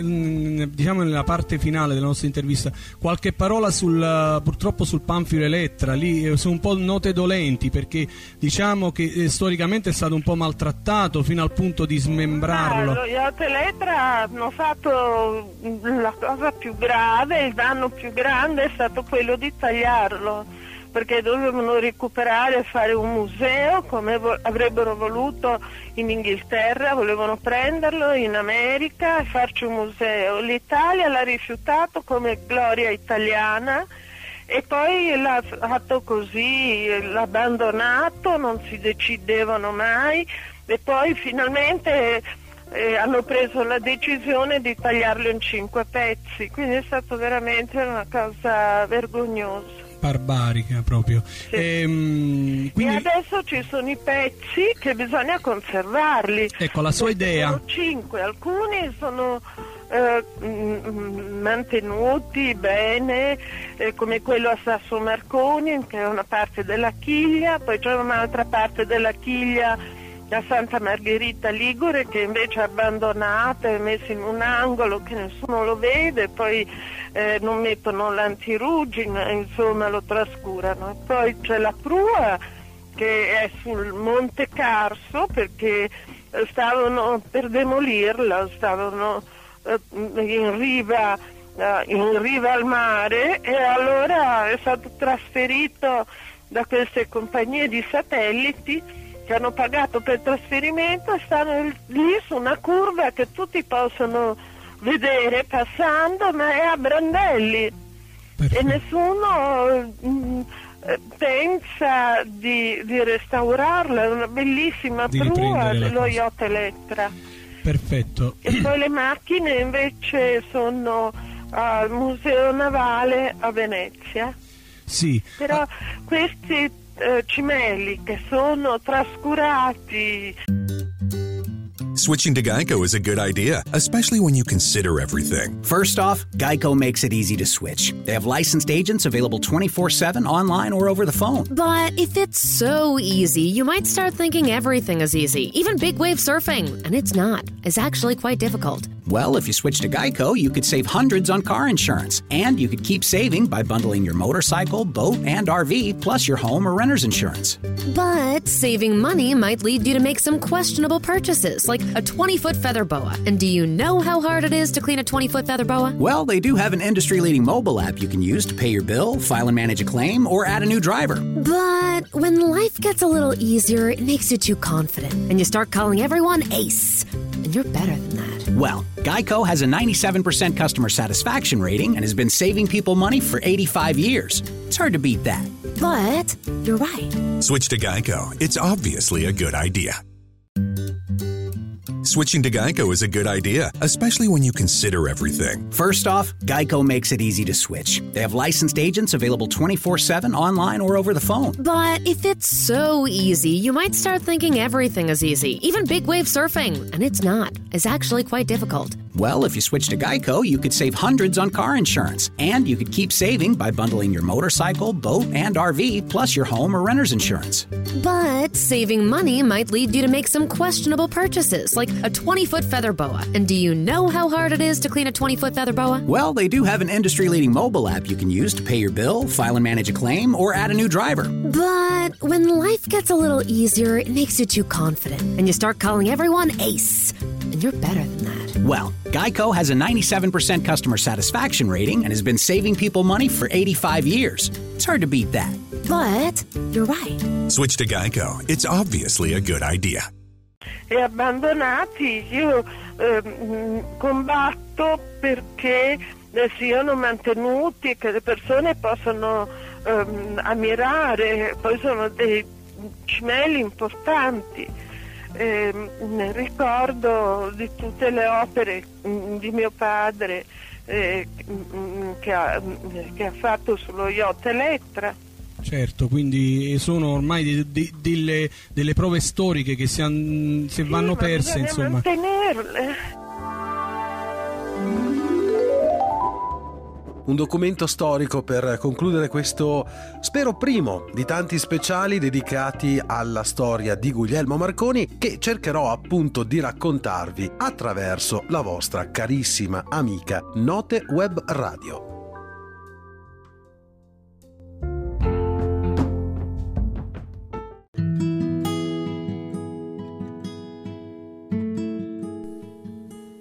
E benvenuti cari ascoltatori e telespettatori, in questo caso in tutto il mondo, dalla voce di Maurizio il Delfino DJ, dagli studi del Center Park Studios Rete Ferrara, qui da Note Web Radio. Già, oggi siamo a Ferrara, sì, siamo ritornati al Bosco della Mesola. Questo perché? Perché oggi è una giornata veramente speciale, devo dire, sì, veramente speciale per noi. Va bene, sì, no, c'è Coco in regia che mi dice che dovrei rispondere anche a un amministratore che gestisse Rita Pavone. Va bene. Allora, andiamo in ordine. Allora, qui comunque Note Web Radio. Bene. Allora, oggi ricorre una situazione che non lo dico io, lo facciamo dire da qualcun'altra, perché sennò svegliamo i vari segreti, segretucci, eccetera. E poi il bello della sorpresa è anche questo. Allora, oggi è sabato, c'è il sole qui a Ferrara, non è sabato, no, perché è arrivata la Jacqueline in aiuto, dice: ma cosa stai dicendo? No, infatti questa volta la Jacqueline ha ragione, per fortuna che non è in lavand cuisine, e dice che oggi è domenica. Sì, domenica, già, è proprio domenica. E domenica, sì, tanto tempo fa, centinaia di anni fa, diciamo, andiamo un po' indietro nel passato, siamo nel 1874, Cosa succedeva il 25 aprile, tra l'altro festa della liberazione attualmente? Nasceva a Bologna il 25 aprile dell'anno 1874 il grande nostro maestro supremo Guglielmo Marconi, Vi ricordate? Oppure se andate anche a visitare la Villa Griffone, dove si ottiene di tutto, conferenze, lo stile, c'è il museo marconiano, proprio in Emilia Romagna, vicino agli altri nostri studi di Pianoro, c'è proprio questa frazione, si chiama Sasso Marconi, e lì c'era proprio la casa di Guglielmo Marconi, del nostro maestro. Andate a vederlo perché c'è una statua gigantesca, e anche noi faremo probabilmente prima o poi, non so quanto e come, perché qui lampeggia tutto, non lo so, va bene. Allora Rita Pavone la facciamo attendere? Ok. Dicevo, faremo qualcosa a livello radiofonico e televisivo che potrete vederlo, io mi auguro, non solo nell'ambito dei vari piattaforme radiofoniche, televisive, digitali terrestre e anche canali satellitari. Comunque, il grande Guglielmo Marconi, il 25 aprile 1874, esattamente in via 7 novembre, il padre, pensate un po', di Guglielmo Marconi, si chiamava Giuseppe Marconi. Lo so che sono intelligente, no? Dice la Jacqueline, lo so. Ho fatto l'università, cioè, non per niente. Allora, Giuseppe Marconi, cioè suo padre, è nato a Capugnano l'8 luglio 1823 ed è morto a Bologna il 26 marzo 1904. Esattamente, proprio lui viveva nelle campagne di Pontecchio Marconi, credo, Ecco, proprio a 2 passi, Noi siamo a Ferrara, ma l'altro studio è situato a Pianoro. Sasso Marconi non è che è molto distante, da noi ci saranno la bellezza di 8-9 km in linea d'aria circa, ecco. E poi sentiamo invece chi c'è in linea. Ecco, sentiamo chi c'è in linea, perché probabilmente c'è una lei. Lo so che c'è una lei, vediamo un po', il nostro Cocco sta provando a chiamarla, lo so, è sempre in giro, lo so, sta andando in cicletta, lo so, mi chiede anche un'informazione perché è arrivato un messaggio, vediamo un po' se riusciamo, ecco, vediamo un po'. Allora, è arrivato un messaggio, vediamo se io riesco a aprire, perché ho tanti messaggi qui via mail. È arrivato un messaggio, cosa mi ha scritto lei? Chiamo io? No, non è un problema. Cosa mi ha scritto che non vedo? Via mail? No, via mail, via messaggio, no, questi sono altri mail che sono arrivati. Perché io l'ho scritto, chiedigli se mi aveva fatto il siero miracoloso da poco. Ah, questo è una bella domanda. Allora, sì, la vedo, sì, ha scritto proprio così adesso, si è aperto. Allora, va bene, adesso gli mando uno scritto mentre. Allora, oggi, dicevo, si festeggia che cosa? Che oggi è 20... Come? San Marco. Ecco. San Marco Evangelista. Marco, ma noi stiamo parlando invece, come ti ho detto prima, dietro le quinte, di Guglielmo Marconi. Ecco, nasceva, pensa un po', nel 25 aprile del 1874. Ma solo che lei fa radio, se lui non nasceva, come era possibile tutto ciò? C'era già qualcun altro.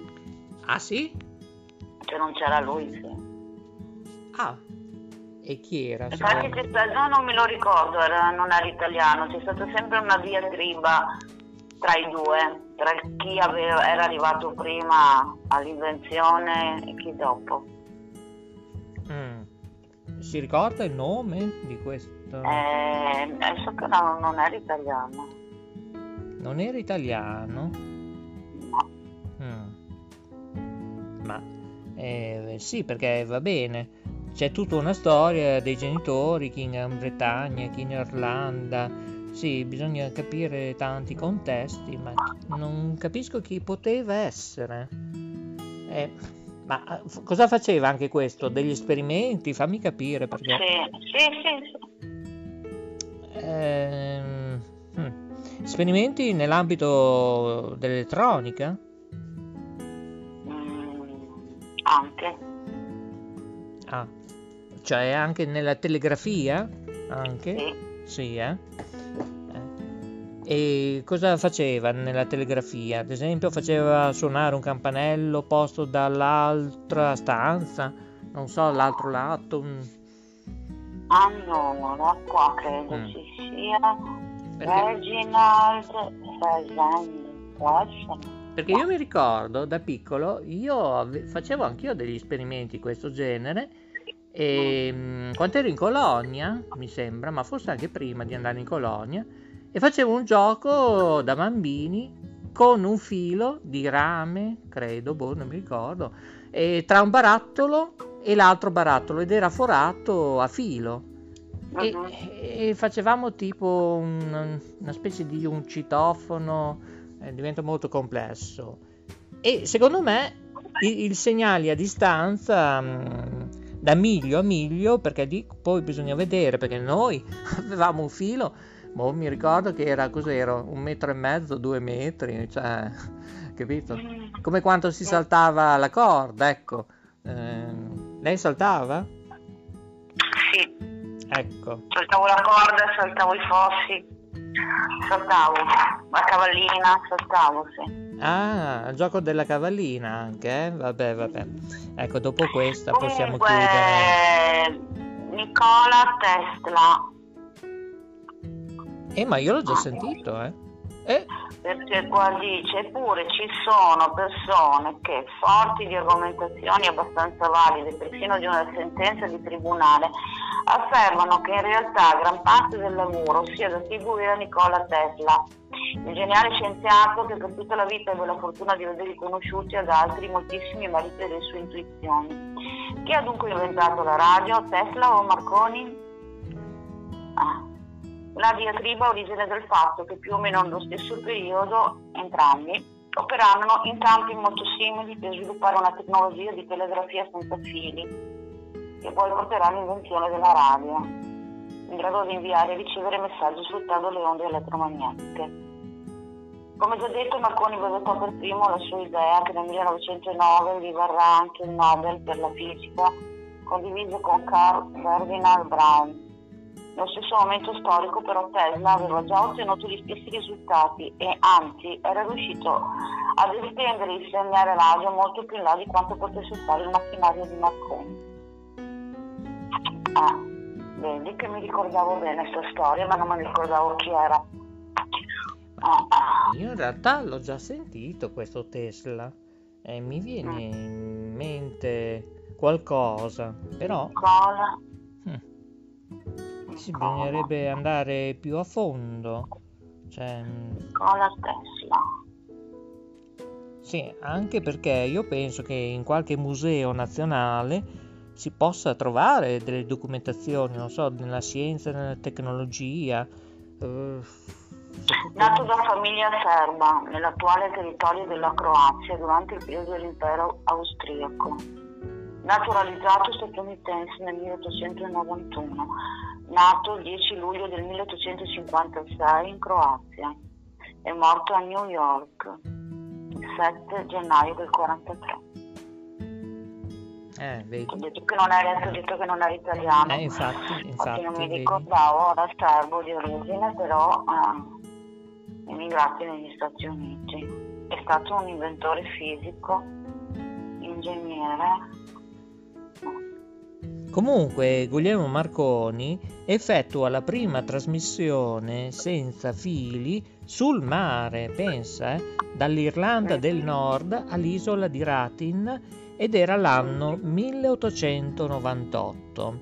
Pensa che si può stabilire che da un ponte radio tra la residenza estiva della regina Vittoria e lo yacht, ovviamente, reale, sul quale c'era anche il principe di Galles, pensa, il futuro Edoardo VII, convalescenza appunto per una brutta ferita al ginocchio, pensa, e nel dicembre dello stesso anno, da un battello attrezzato con radio parte una richiesta di soccorso e il primo caso di richiesta di salvataggio, pensa, già nel 29 maggio poi i segnali attraversano il canale della Manica superando la distanza, pensa, di 51 chilometri.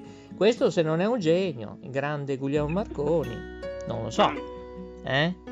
Veramente, tutto partì in quegli anni che erano anche burrascosi e poveri, ricchi di intelligenza, di geni, di bambini prodigio, non solo nell'ambito dello spettacolo, in questo caso dei geni della scienza, parliamo di geni della scienza, che varcavano l'oceano seguendo le curvature della Terra, lo sapevi? sì. E nel novembre del 1901, pensa, installa un grande trasmettitore la cui antenna di 130 metri è costituita da 60 fili tesi a ventaglio tra due piloni, ecco, diciamo così, alti 49 metri.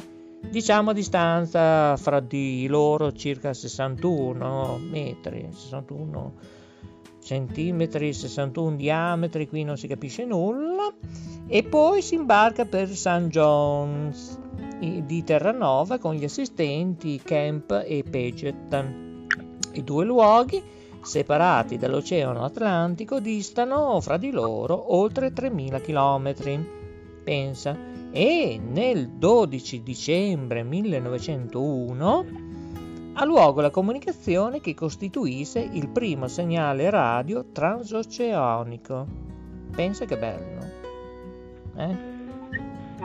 La storia di Guglielmo Marconi è interessante, ma il bello che nessuno ne parla, perché oggi, sai, è il 25esimo, oggi che giornata è? Oggi, 25 aprile. Giornata nazionale del popolo.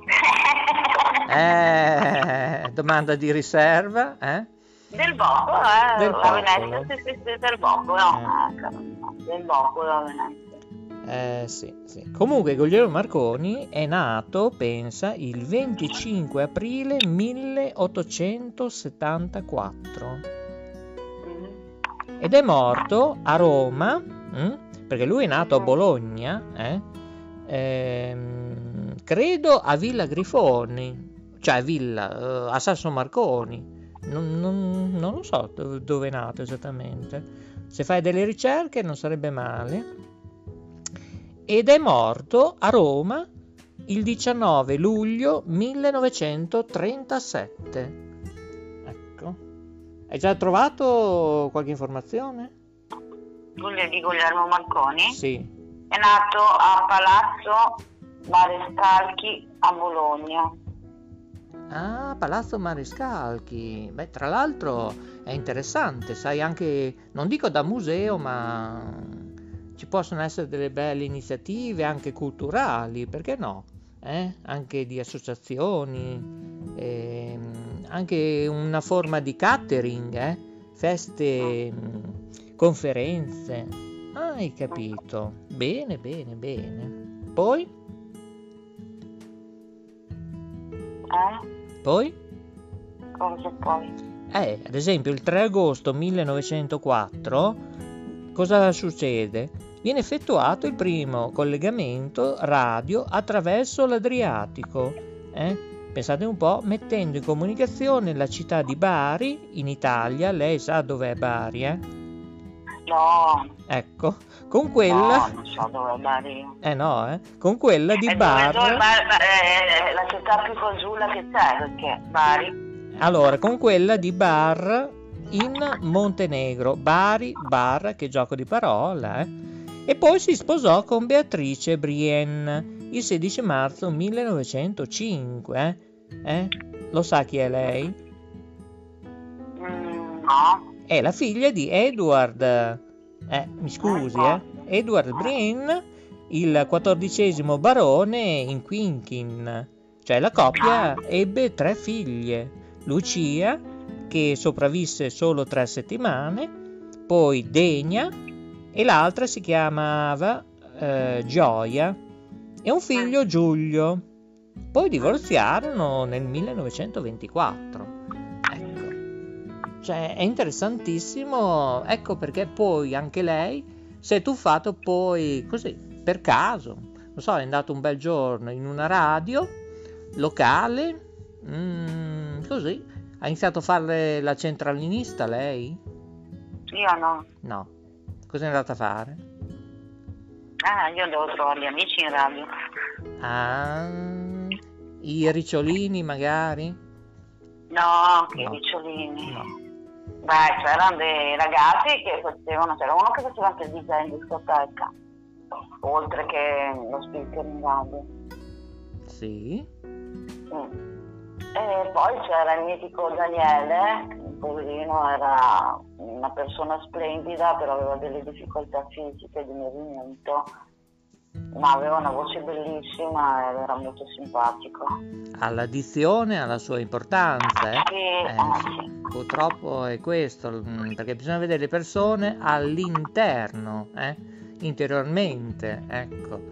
Ma come erano vestiti allora? Negli anni 1990 siamo? No, era un po' prima. Ah, andiamo bene. Allora... Anni 90, sì. Magari avevano il maglione con i rombi a quadri. Cosa si ricorda di questi maschietti? Per colpire, fare colpo alle donne? Ma no, non come abbigliamento non c'era niente di particolare in quel periodo. Jeans come sempre, camicie e magliette alla moda, ma non niente di che. A parte che nel periodo dove c'erano i punk, quindi c'erano anche quelli. Esattamente. Ma loro non erano vestiti così, erano molto semplici. Ma loro, ad esempio, in inverno si curavano, facevano, non so, delle lampade solari? No. Ah, per apparire alle donne che venivano a fare le visite, rimanevano nella loro semplicità, possiamo dire così. Sì. Ma avevano... No, non c'era ancora. Sì? Non c'era ancora tutto questo apparire. Eravamo ancora negli anni dove le cose semplici erano più belle. Esatto, non c'era quel look fashion, l'anello. No, ecco, vedi? non c'era. Ecco. Si usava in queste situazioni della vera semplicità, ecco, proprio. A parte quando andavo in discoteca, magari ecco lì, soprattutto le ragazze, vabbè, si indossava qualcosa di un po' più particolare, una minigonna, qualcosa con le paillette, con quelle cose che andavano di moda, ecco, ma i ragazzi poi insomma erano abbastanza semplici. Ecco, tu c'era sempre il figo della compagnia, magari, ecco.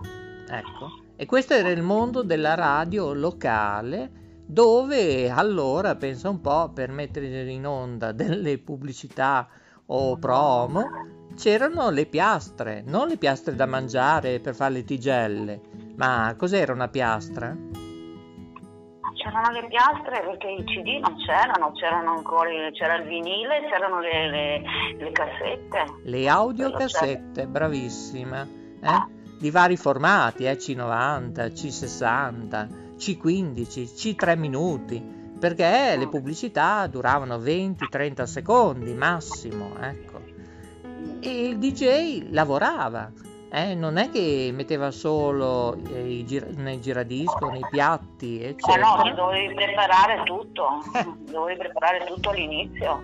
Ecco. Cioè, perché dopo hai voglia di andare a cercarti tutti i dischi e le cassette, quindi dovevi già programmare. Dopo, vabbè, c'erano il programma richieste, allora lì se i dischi sono messi in ordine alfabetico, fai presto anche trovarli. Ecco, e poi spesso il DJ doveva programmarsi, gestire il tutto e anche rispondere al telefono anche per sciocchezze oppure dediche o richieste, in attesa che... Se era da solo sì, di solito minimo in due. Ecco, ed era bellissimo. Però capitava anche che uno rimaneva da solo. Ecco, ed era bellissimo perché si vedeva proprio il lavoratore del DJ che era in formato manuale, ecco, non computerizzato come negli anni 1990-2000, Quando poi sono entrate poi le regie automatiche, tutto il nome è un programma. Poi sono nate le syndication, le radio commerciali, le radio indipendenti, le radio nazionali, più che ne metta.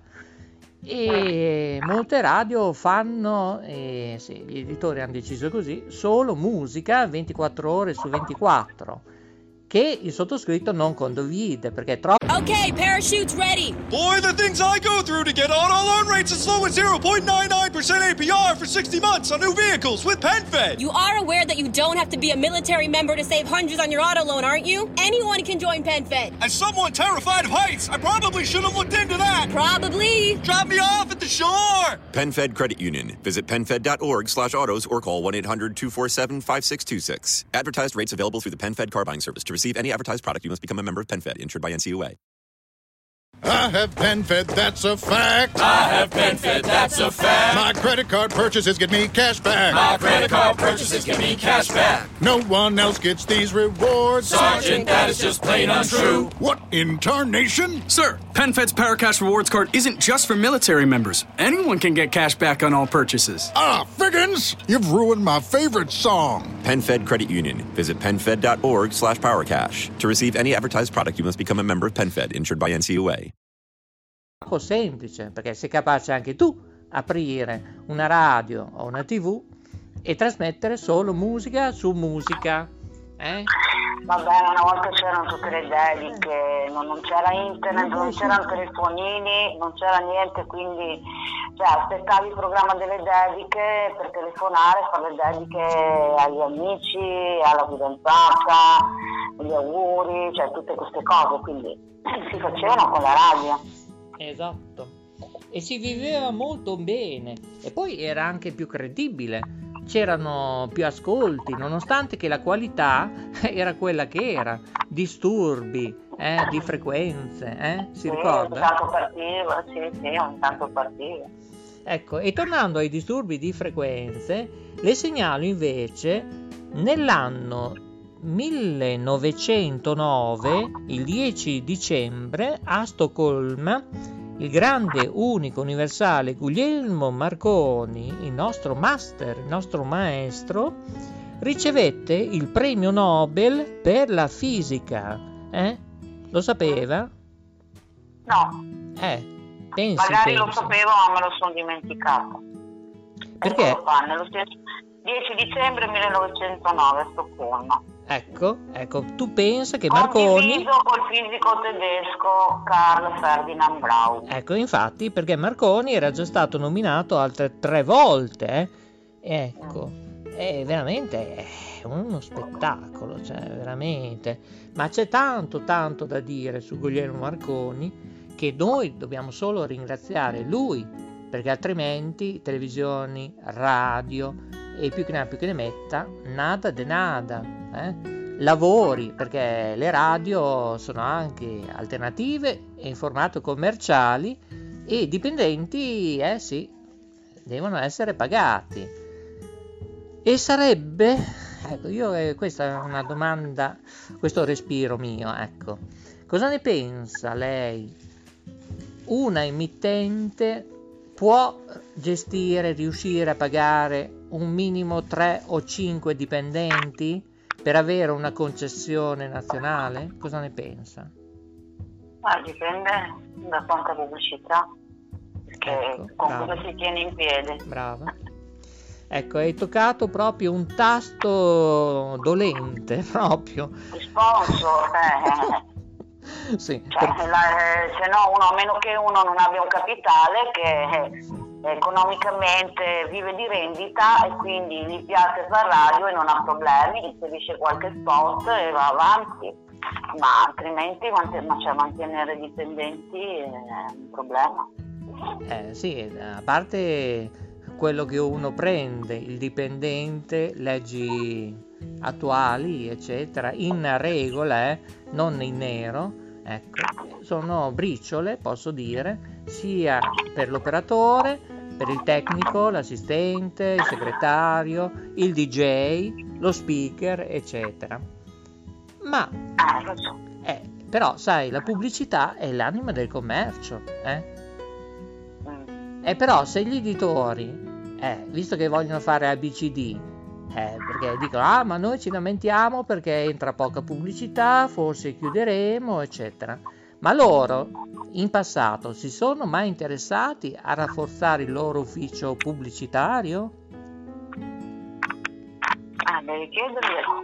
No, cosa ne pensa? Perché tutti poi si lamentano Però quando arrivano il clou dovremmo guardarci queste cose, come anche il potenziamento del segnale, ovviamente tramite leggi permettendo italiane, la potenza uscita dai nostri watt nei vari trasmettitori eccetera. Lì che risposta mi dà lei? Non sono competente su questo. Solo il dottor ingegner Maurizio, sì, lo so. Ma nell'autunno, nel 1911, Guglielmo Marconi, pensa, visitò le colonie italiane in Africa, per fare che cosa? Chissà, ha messo a ballare la tarantella. Non un sirtaki? Anche. No, per sperimentare i collegamenti a lunga distanza con la stazione di Coltano, In particolare fu a Tripoli, da poco occupata dalle truppe italiane, dove effettuò, in collaborazione con Luigi Sacco, che era il comandante appunto della locale stazione radio, alcuni esperimenti di collegamento radio con Coltano. Dove si trova Coltano? Coltano si trova a 2 passi a casa sua? No, in provincia di Pisa. Pisa, No, 2 passi da qua. Che diedero impulso all'allestimento, pensi, da parte dell'Arma del Genio e del primo servizio di radiotelegrafia militare su larga scala. Ecco, militare. Ma lei... Le radio trasmettono in SW, onde medie, onde corte, FM, ma anche AM. Cosa vuol dire AM? Non me lo ricordo, me lo sono dimenticato. Ampiezza modulata. Sì. Ecco, come Radio Capodistria, Radio Monte Carlo, che i primi tempi trasmettevano in FM, ma agli inizi, agli albori, trasmettevano in ampiezza modulata.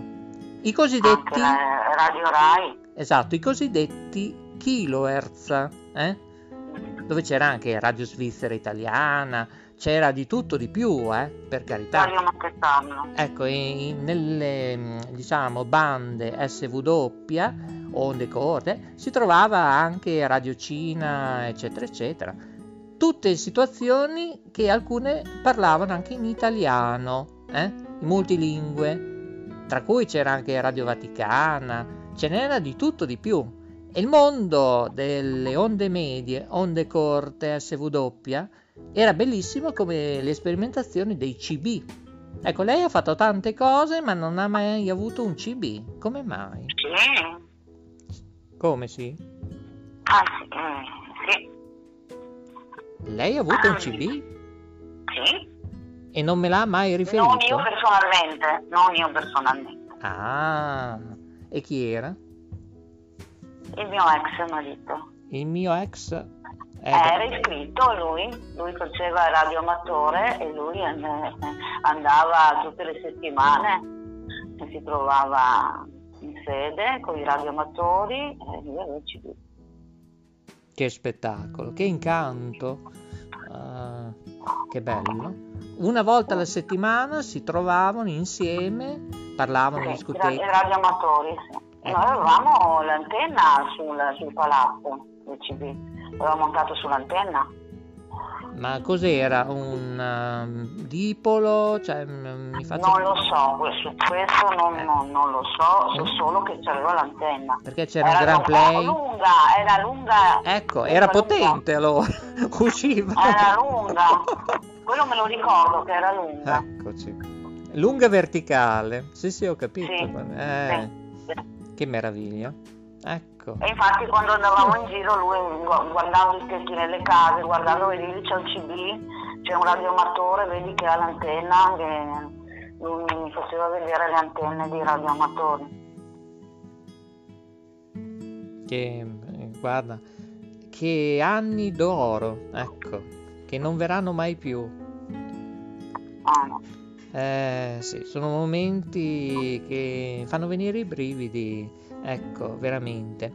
Ma Guglielmo Marconi aveva una certa, Elettra, Perché il panfilo si è chiamato Elettra?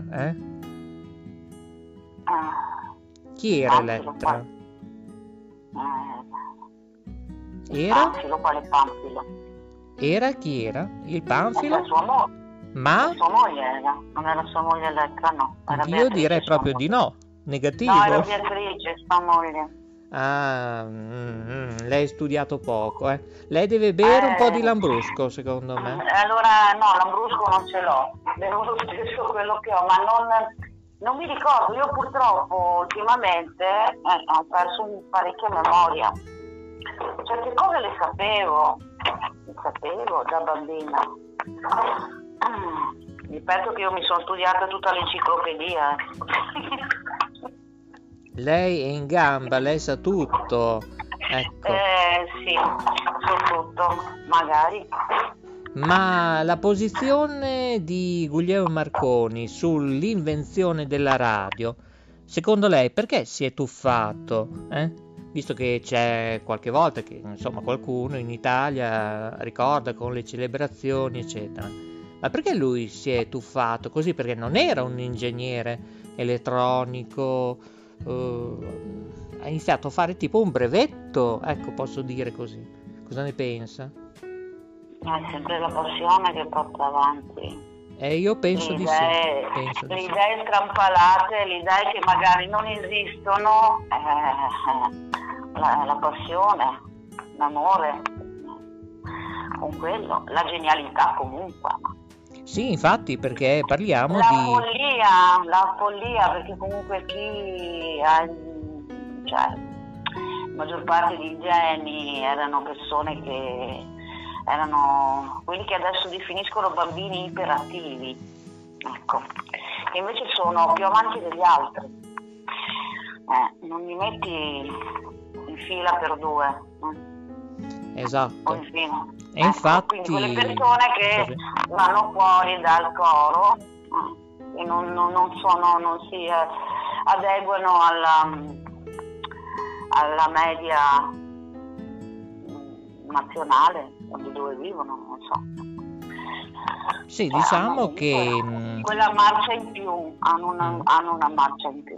Sì, diciamo che loro nel 1900 con questi brevetti, test, eccetera, avevano inventato, o meglio ideato, ecco, diciamo così, un sistema di che? Di trasmissione di energia elettrica che poteva essere anche usato per trasmissioni di segnali radio.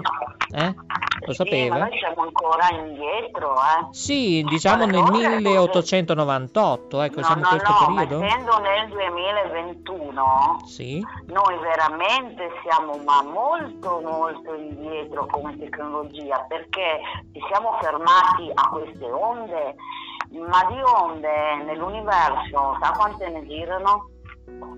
Che nessuno ancora è riuscito a captare. Sì. Sì. E purtroppo mi sa che se non ci sarà la curiosità di qualcuno che lo fa non per scopo di denaro, di lucro, ma lo fa per passione, forse ci arriverà. Perché comunque sono riusciti con degli esperimenti, con delle frequenze che non sono quelle che si possono dire umane, ecco. Non sono delle frequenze che noi conosciamo umanamente, ma esistono delle altre frequenze, solo che là ci vuole tanta fantasia per arrivarci a capirle, non capirle, a prenderle. Sì, perché tutte queste domande, entrarci dentro. Esatto, potrebbe essere un astronomo, visto che ha studiato astrofisica, astronomia, insomma, potrebbe dare qualche input per cercare di rispondere a tutti questi dubbi. Ma nel 1898, pensi, brevettò Guglielmo Marconi un radiocomando multicanale, pensi, che permetteva su breve distanza di comandare vascelli, il cui sistema base di controllo era formato da 4 circuiti sintonizzati sulla stessa frequenza. Se questo non è un genio, non universale, ma anche di più, cioè veramente. Bene, io vado a finire qui tutto il discorso di Rita Pavone, risponderò anche alla sua richiesta, ci aggiorniamo un pelo frappè, va bene? Sì, io esco. Va bene, a frappè. Bye bye. E così oggi vi abbiamo illustrato e ricordato il grande Guglielmo Marconi, il nostro maestro, e noi siamo i seguaci. Ovviamente grazie anche al nostro gruppo, Associazione Marconi e tutti i nostri collaboratori gratuitamente che hanno lavorato e stanno ancora lavorando. E sì, è così, signori, il tempo stringe, Coco in regia dice di chiudere e vabbè, noi ci aggiorniamo alla prossima.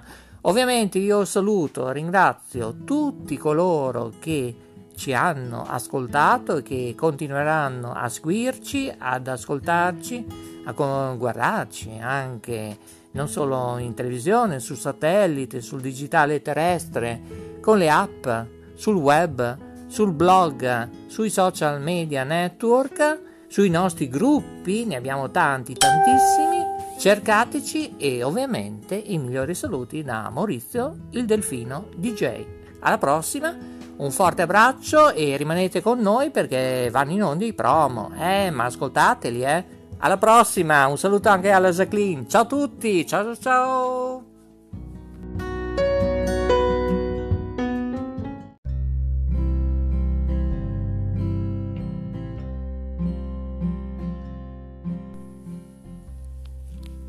Ma che giorno è? Ma che giorno è oggi, Coco, Cioè, io capisco che tu sei innamorato, caro conduttore tecnico, però io non faccio altro che pensare a te, perché se non ho te in regia, cioè, come si fa la trasmissione oggi di Stella Alpina e Marina? Va bene, benvenuti in questo bellissimo sabato. Oggi ho voglia di scherzare, anche perché sono iper annerito, per tante cose, ma oggi è un momento di allegria perché? Sì, perché signori, oggi è sabato, signori, sabato in tutto il mondo, e qui invece in Italia, qui da Pianoro, regione Emilia-Romagna, nazione Italia, continente Europa, è sabato 24 aprile 2021. Allora, visto che è sabato, signori, cosa c'è sabato? Dalle ore 11:30 alle ore 12, ma anche un po' di più, sì, c'è lui, chi è? Già, Mirko Realdini, sì, con una trasmissione veramente boom, il top, il leader, che si chiama Caffè con Vista in Musica.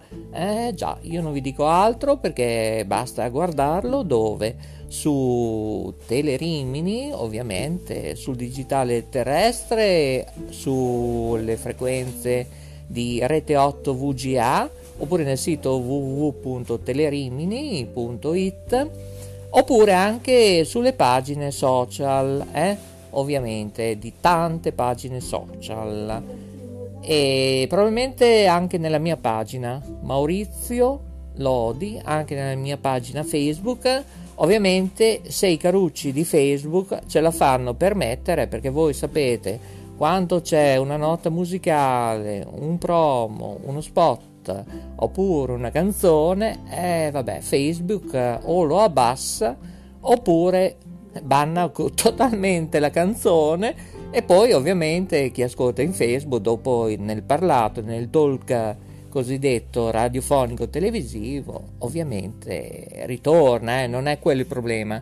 Però io vi consiglio sempre di seguire tramite i nostri audio podcast o video podcast anche nelle pagine di Rete 8 VGA, che ricordo per l'Emilia Romagna è presente su Logical Chart Numbering LCN 86, ed è contenta anche la Jacqueline qui tutta con la mascherina, allora è contenta, sentitela, è contenta, e noi invece siamo contenti a seguire Mirko Realdini ovviamente su Rete 8 VGA oggi sabato 24 aprile 2021 dalle 11.30 alle ore 12. E dalla voce di Maurizio Delfino DJ che vi dà il benvenuto. Sì, vai pure. Ecco, c'è la Jacqueline che va in l'avant cuisine, ovviamente, perché deve preparare la torta del weekend. E dicevo, questa, signori, è Note Web Radio. Bene, parentesi chiusa a livello televisivo del digitale terrestre.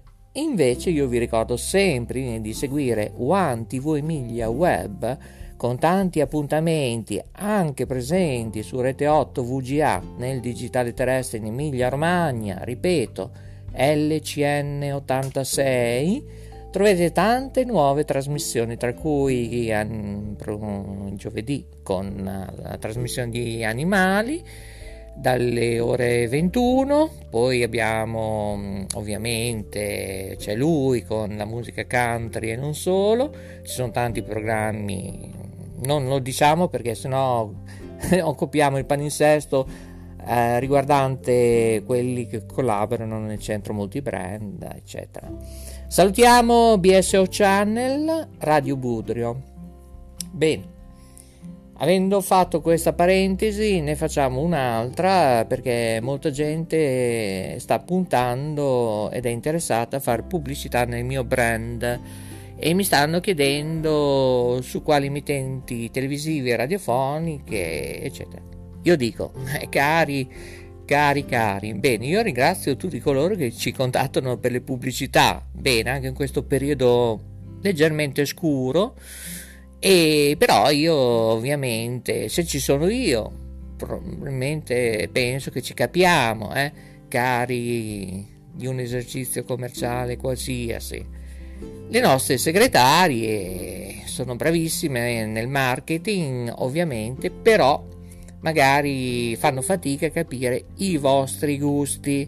Ecco perché, cari che vorreste fare pubblicità da noi, i nostri sponsor, anche i nuovi, specialmente i nuovi, non sanno le procedure.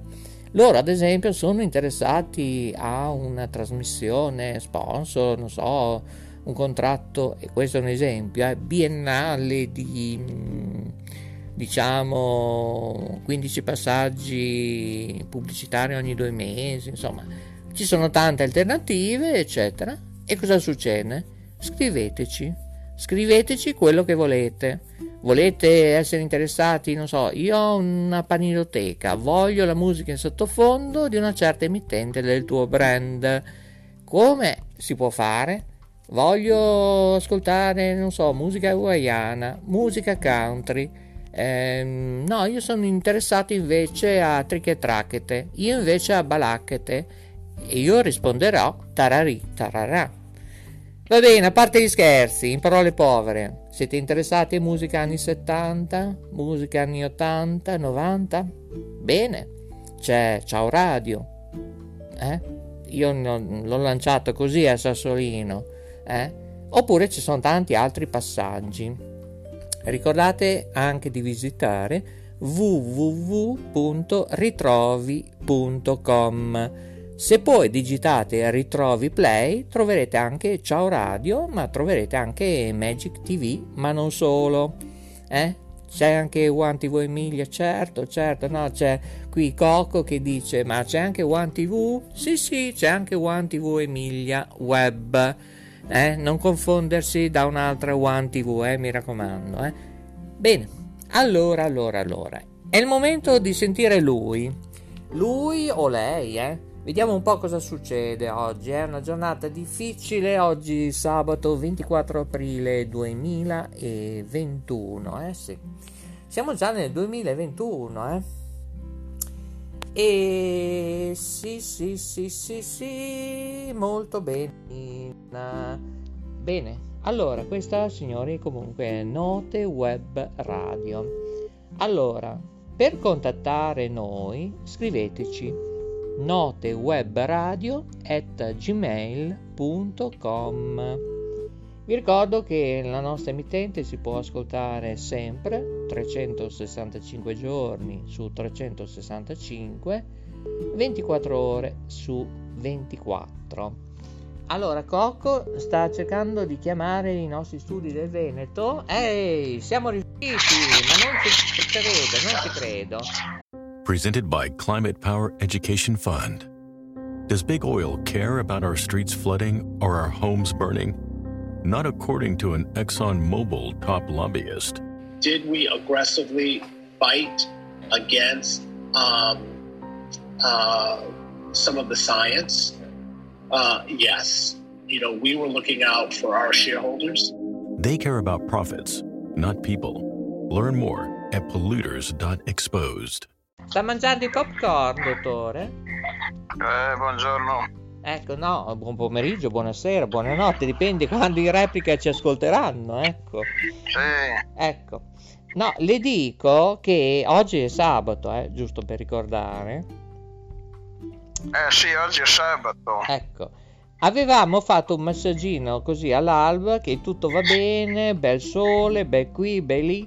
Ma insomma non funziona niente. Tra impianti che saltano. Cioè, mi scusi, Non lo so. Sei in diretta adesso? Sì, perché te non mi dici mai niente. No, oggi lo colgo di sorpresa. È forte perché Maurizio parla di radio, Loris parla di politica, due argomenti diversi, è vero? Sì, qualcuno che parla di ambiente, almeno Alessandro Serra, tanto per non far nomi e cognomi, non ci sarebbe male che entrasse nel nostro gruppo. Cerca di convincerlo. Chi è? Lui, pensa un po', Lui, oltre che occuparsi di ambiente, ma dov'è? Sul trattore? Ma no, io sono fuori, lo sai che io vado sempre, mentre che Maurizio lavora, Loris va a Zoso, capito? Ah, è comodo. È così che si fa, Io c'ho il mio zaino col mio motorino e sgomo io. Ecco, mentre che Maurizio lavora, è vero? Ecco, no, dicevo, Alessandro Serra, oltre che essere lui nell'ambiente, tra l'altro ieri l'altro era la giornata della Terra, ecco, vedi il caso, cosa succede? Che lui prima, e io l'ho imparato così, per caso, vedi, il caso non esiste, lui ha lavorato a Teleromagna. Pensa a te. Ascolta, Telelombardia fa parte del nostro circuito. Non si chiama Tele Lombardia, non facciamo confusioni. Lombardia TV si chiama. Perché ho visto che hai postato lì il post ieri. Sì, anche perché c'è delle belle situazioni, devo dire. Però invece non c'è una bella situazione, quella che mi ha comunicato ora la Jacqueline. Ecco, perché è giù in avant cuisine, allora mi ha mandato, poteva mandarmi un piccione viaggiatore, ecco, non so, un deltaplano, un drone, no, mi ha mandato sul computer una mail dove dice: oh, qui abbaiano anche i cani, non ci sarà mica il terremoto oggi? Ecco, no, perché devo parlare anche di Hackathon, vabbè. Allora, qui mi comunicano, la polizia postale di Roma ha oscurato 7 siti di intermediazioni finanziarie che operavano senza la necessaria autorizzazione di legge. E vai col liscio. Allora io devo tirare via la tua scritta se vedono il mio profilo. Ma secondo me, io guarda da cosa ne penso, io credo che se continuiamo di questo passo che non arrivano risposte, chiudiamo Instagram, Twitter, tutti quelli che abbiamo, Facebook, tutti quelli che abbiamo, li chiudiamo, perché veramente stiamo arrivando a un dislivello che non se ne può più. In certi casi Facebook, anche con i gruppi, è anche divertente, a volte ci fa arrabbiare, a volte ci fa perdere tempo. A volte facciamo finta di niente perché siamo anche buoni. E infatti anche prima io e la Jacqueline, mentre che lei andava giù in Lava Cuisine, abbiamo ascoltato la trasmissione dove c'ero anch'io, che ero anche su DTV 90 mercoledì sera. Cosa ha fatto i cari di Facebook? Bene, il parlato, il talk radio TV bene, nessun problema. Appena che c'è una canzone che la proprietaria è lei, iscritta alla SIAE eccetera, Facebook non è che abbassa, proprio trancia l'audio. Sì, lo so che fa così. Come sono simpatici. Io è per quello che ho smesso di fare le dirette. Ecco, dopo questa mi serve una caramellina di menta e zenzero, perché ma almeno avessero il coraggio di rispondere perché fanno così. Cioè, tu paghi la SIAE, sei tu la titolare, la cantante, sei la presentatrice, ma perché fanno così Facebook? Cioè, con ditte serie, io sto parlando con ditte serie come noi, come tutto il mio centro multibrand e le altre che verranno, che probabilmente, come dicevi tu, ecco, giustamente, Lombardia TV, già, io non dico nulla, io dico solo che tra la prossima settimana ci saranno delle belle sorprese in Emilia Romagna, si vedrà ottimamente come Rai, Mediaset, il gruppo Cairo, editore, eccetera. E facciamo parte anche noi vediamo, è ancora presto a parlarne, però loro sarebbero interessati, hanno detto sarebbero, non sono, sarebbero interessati, perché hanno capito con chi hanno a che fare, col sottoscritto e tutto il mio gruppo tecnico di alta frequenza, ne sapete, però devo dire che ne sanno anche loro, non è che sono nati così. Io mi auguro che arrivano almeno dei finanziamenti a Roma, se mi ascoltate, oppure la regione Lombardia, ecco, date dei finanziamenti a Lombardia TV che se lo meritano, perché non c'è gente ultima arrivata, ecco, posso dire così. E noi andiamo in campagna a lavorare allora? Beh, sì, diamoci all'agricoltura.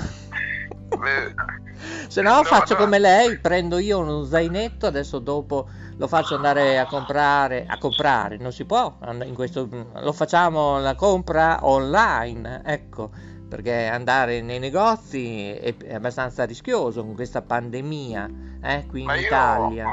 Ma io vado sempre a comprare qualcosa dai cinesi, ci sono andato anche appena adesso a comprare qualcosa, e anzi l'unico posto che mi sento rilassato è quando vado nella zona dei cinesi. Lì è una cosa che mi rilassa la mente, guarda, perché quando vado dentro c'è tante cose da guardare, dopo ci pensi un attimo, ma questo potrebbe andarmi bene. È una cosa che mi rilassa andare dentro dai cinesi.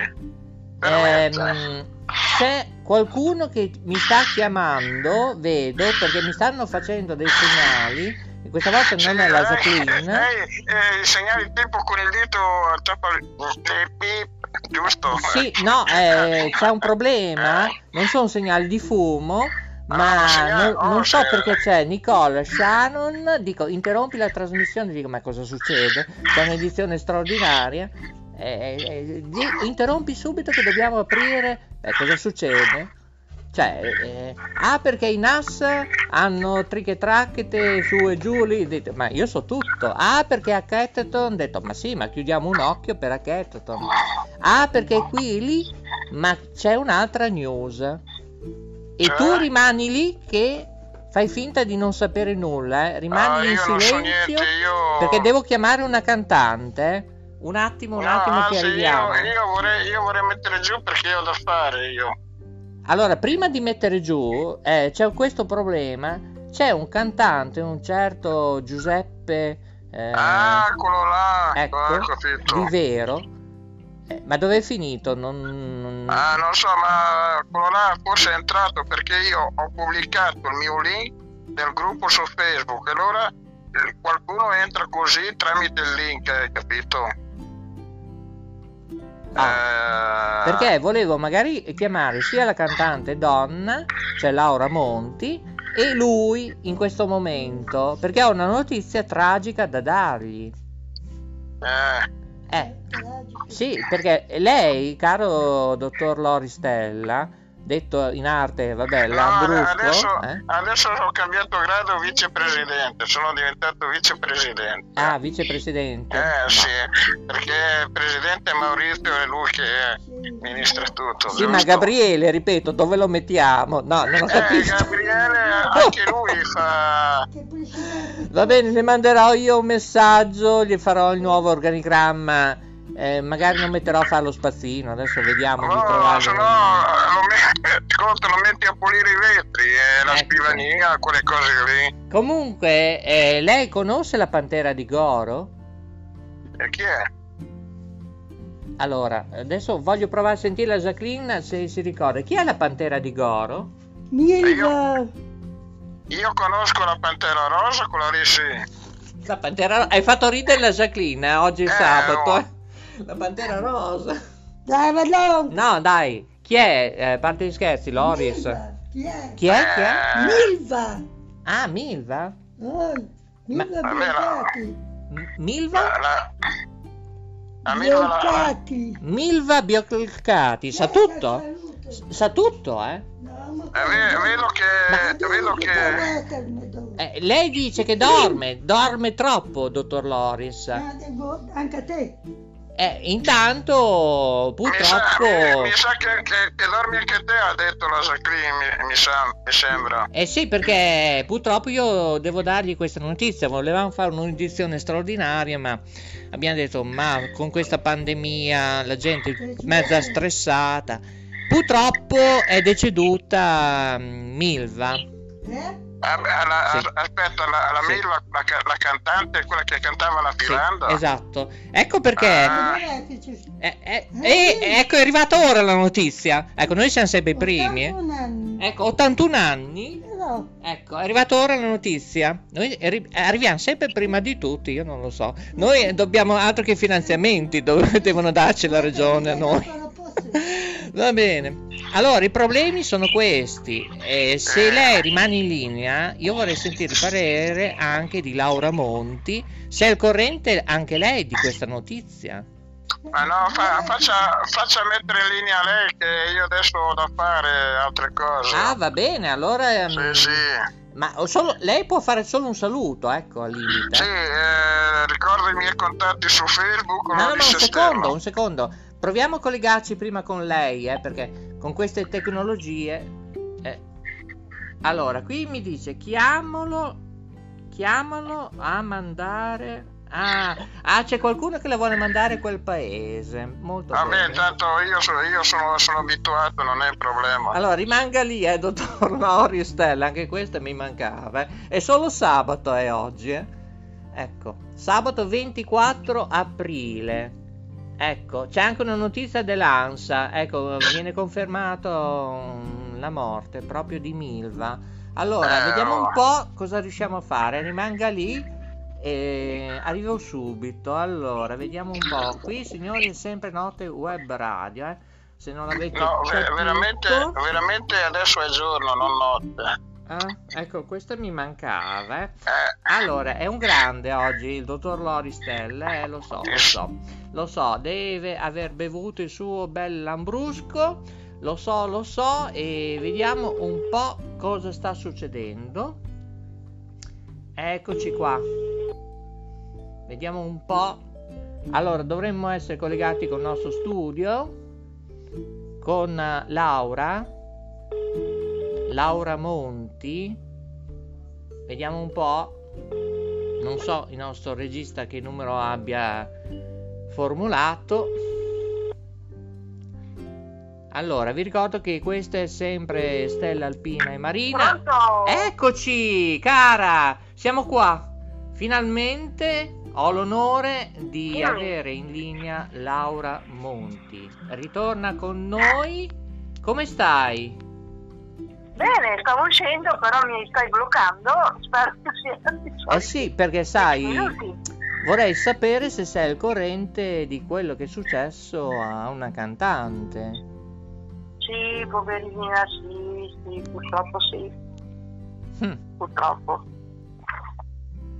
E veniva denominata, pensa, la Pantera di Goro. Era di Ferrara, infatti c'è una cantante che è Mary Rinaldi che dice di essere la sua seconda cugina.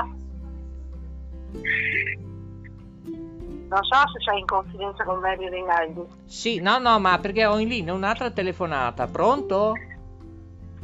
Pronto? Notte Web Radio? Pronto? Sì, dica. Pronto? Io ho da fare, io saluto tutti. Ah beh, queste sono telefonate interessanti, questo è il bello della diretta di sabato 24 aprile.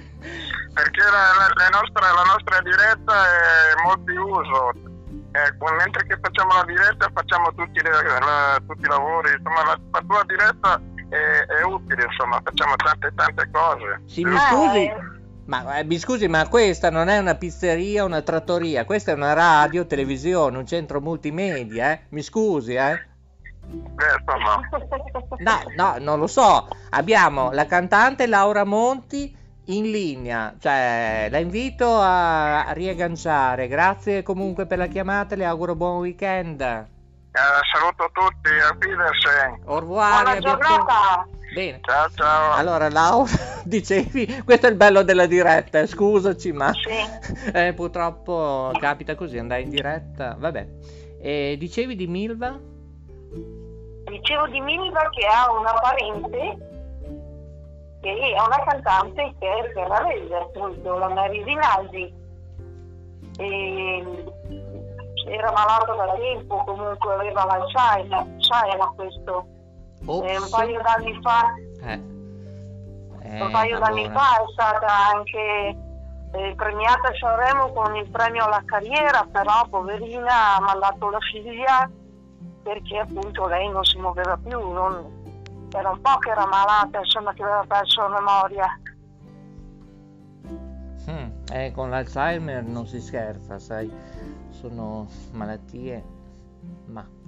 purtroppo sai che quando viene, io ho visto morire mia suocera di Alzheimer, quindi posso garantirti che quando non capiscono più niente, insomma, Ma di Milva cosa ti ricordi, oltre che la filanda, queste canzoni? Milva è stata una delle interpreti più quotate negli anni 60, quando praticamente gli autori, perché una volta erano gli autori, mandavano i cantanti a Sanremo per fare la gara. E lei ovviamente andava a cantare ogni anno la sua canzoncina negli anni 60. Poi è stata scoperta da Brecht, si è messa a fare teatro e ha cominciato a fare la cantante un po' più impegnata, insomma, ecco. E ha portato molto lustro all'Italia, è una delle cantanti che ha viaggiato soprattutto all'estero, per questo timbro un po' particolare, per questa figura che aveva sottile, con questi grandi capelli rossi. Era una bellissima donna, se ti ricordi. Sì, e niente, insomma. Ed ora, diciamo, ha trovato la sua luce non solo a livello televisivo, non solo a livello di teatro, perché lei ha fatto tanto teatro. Appunto, sì, lei ha avuto una grande carriera come cantante, come attrice anche di teatro, faceva proprio teatro impegnato lei. E poi anche la mimica, perché anche lei si esibiva anche in televisione, tu vedevi, faceva una sorta di danza, sì, ecco, creava... Però sì, e queste cose che lei faceva praticamente, è stata invitata ancora da altri autori, dopo andando avanti a Sanremo, se tu pensi, Alexanderplatz, è stata scritta da Cohen, cavolo, che è lo stesso che ha scritto l'Alleluia famoso. Poi è stata firmata da Giusto Pio e da Battiato, perché altrimenti non poteva andare a Sanremo. Lo so. Ma ecco, ti ricordi, poi... prova a accennare le canzoni, un po' di testi, ecco, di Alexanderplatz, famosissima, gettonatissima. Non mi ricordo il testo. Alexanderplatz, c'era la neve. Sì. Auf Wiedersehen, ma sì, non mi ricordo. Esatto. Ecco. Canticchiarla così come viene. Alexanderplatz, Auf Wiedersehen, c'era la neve. Dopo non me la ricordo più.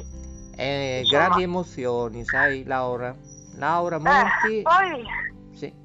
Anche un altro autore importantissimo italiano che viene molto sottovalutato, Enzo Iannacci, ha scritto una bellissima canzone in cui la descriveva. Ma guarda, Enzo Iannacci secondo me poteva essere una macchietta dei tempi di allora, della sua generazione. Faceva varietà nelle Filuzzi, Filuzzi milanesi, quelle che sono state distrutte nei centri sociali praticamente, no? Sì, infatti. Insieme a Fo, insieme a Cocchi Renato, ed è un'altra figura importante che nessuno mai nomina e che nessuno rivaluta, perché lui, oltre ad aver scritto delle bellissime canzoni umoristiche, era anche oltre ad essere un musicista, era anche un medico, ha sempre fatto la carriera del medico. Ah, questo non lo sapevo. Però. No, ha sempre fatto il dottore, sì. Hai capito? Sì, c'era il dopolavorista. Vabbè, dai. Ma veramente, guarda, si sa di tutto. Allora ti lascio alla prossima e poi partiremo prima o poi con palcoscenico, o in radio, in TV. Adesso vediamo un po', da qualche parte riuscirò a inserirti, vediamo un po'. Beh, insomma, ci sono un po' di proposte in giro, io ne approfitto per dire che tra poco sarà stampato l'omaggio che la Voce delle Donne, che è una onlus di Roma, ha fatto per Sant'Endrigo, e io per loro ho contribuito incidendo una storia che era una vecchia canzone che Endrigo ha presentato al Festival di Sanremo del 71, e adesso in questo momento siamo impegnati a invece fare il tributo per Bruno Lauti, nel quale sarò presente con 2 canzoni. Una è Amore caro, Amore bello, che era famosissima, e un'altra è Cicciastella, che era una sigla televisiva di quelle delle vecchie Lotterie Italia. Caramba, proprio che sorpresa! Sì. Che meraviglia di canzone! È un po' che c'è in ballo questa cosa, adesso sta uscendo, e poi niente, ti posso dire anche che Maiotti finalmente, Maurizio Maiotti, quello della Jamboree, ha finalmente stampato il primo volume della sua opera omnia, certosina, pazzesca, che praticamente sta raccogliendo tutti i dati delle orchestre che sono esistite, dei complessi che sono esistiti dal 64-69, e c'è dentro anche il mio papà nel prossimo volume. Che meraviglia! E poi sto uscendo con un inedito, e quando sarà pronto ne parleremo, insomma. Sì, volentieri, c'è sempre un boccanino o in radio, in televisione o su AntiVo Emilia, Vediamo un po' come poterci organizzare, sai, con questa pandemia, Laura, non è semplice, o per un motivo o per un altro. Fare editore, non lo so. Io sono cosciente di questo e vi lascio in pace, insomma. Ecco, comunque, prima quando dicevo appunto la M di la Manuela, quella delle 2M, insomma, dicevo che per il momento allora non potevo dire niente, adesso invece posso cominciare a dire qualcosa, anche se non è ancora uscito tutto definitivamente. Bene, quando sei pronta mi dici qualcosa che io ti faccio contattare sia dalle Manu delle 2M Group oppure da altre situazioni che potrebbero essere, ma probabilmente li conosci anche tu, Niki del Mulino del Po, ecco, ti potrei agganciare nella trasmissione Mai dire Lisciomania. Vedremo cosa fare. Io punterei invece anche in particolare con Skype. Ovviamente però, ripeto, con la pandemia molte trasmissioni, non solo radiofoniche ma anche televisive e web tv e web radio, sono sospese oppure vanno in smart working. Ecco perché non si riesce a fare proprio i collegamenti con Skype, perché la regia trasmette non dagli studi ma da un altro supporto studios, perché ci sono gli studi centrali e supporto studios. Niki trasmette invece da casa sua, come molti musicisti, anche su Facebook, è tutto un caos. Pertanto io credo che per 1 anno e mezzo, 2 anni. Get ready to cheer on Team USA. Sign up for Xfinity Internet and get a Flex 4K streaming box free and Peacock Premium included. Can your internet do that? Restrictions apply. Not available in all areas. Peacock subscription required. Xfinity, proud partner of Team USA. Get ready to cheer on Team USA. Sign up for Xfinity Internet and get a Flex 4K streaming box free and Peacock Premium included. Can your internet do that? Restrictions apply. Not available in all areas. Peacock subscription required. Xfinity, proud partner of Team USA. Sarà molto ma molto complesso. Comunque io non ho problemi, ho Zoom, ho Skype, ho tutto, quindi non è... E anche finalmente per Minardi hanno messo la fibra. Oh, questa è una bella perché notizia. sono all'ufficio postale. Cioè ufficio postale con poste italiane, dico bene? Esatto, sì. Ah, sì. Sono nell'ufficio. Sì. E adesso tocca a me, mi hanno chiamato. Che bello. Ciao, buona che giornata. bei momenti. Ti saluto, grazie per essere rimasti con noi. Buon weekend, Laura. Ciao, saluto tutti i telespettatori, ciao. Bene, Ciao. Ringraziamo anche da parte nostra, ma in particolare ringrazio lei, Laura Monti, grazie per essere rimasta con noi qui a Note Web Radio. Avendo la fila come tutti gli italiani, siamo sempre in dolce attesa. Io, Jacqueline e Coco in regia vi salutiamo. Anche il servizio logistico, il servizio marketing Sales, in particolare da Maria Solla, Nicole, Katiuscia, Sharon, vi salutiamo, vi diamo un forte abbraccio, cari ascoltatori e telespettatori, e benvenuti anche ai nuovi sponsor che si affacceranno nel mio brand con più radio, con più televisioni. Ricordate i nostri contatti: notewebradio@gmail.com. Siamo in onda su 14 piattaforme radiofoniche e alcune televisive, e poi se ne aggiungeranno altre, e dal 21 giugno 2021 anche www.televallata.it.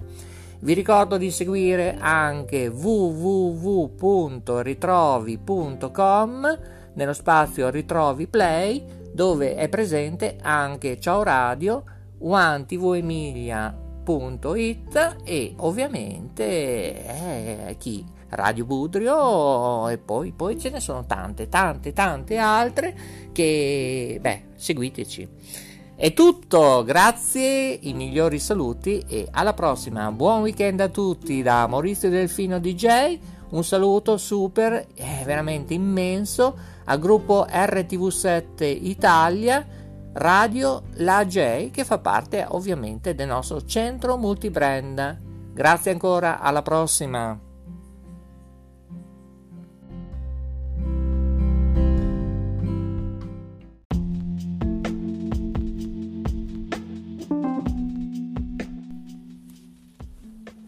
Ma naturalmente le ferite della vita materiale. E quali sono? Le ferite possono essere anche un voto preso a scuola, quanto poi si andava a scuola, ecco, comunque, e poi c'era anche la giustificazione, ecco, che si andava da genitore, si diceva: ma devi firmare questo perché ho preso triche tracchete ballacchete e tararì tararà, sì, a scuola.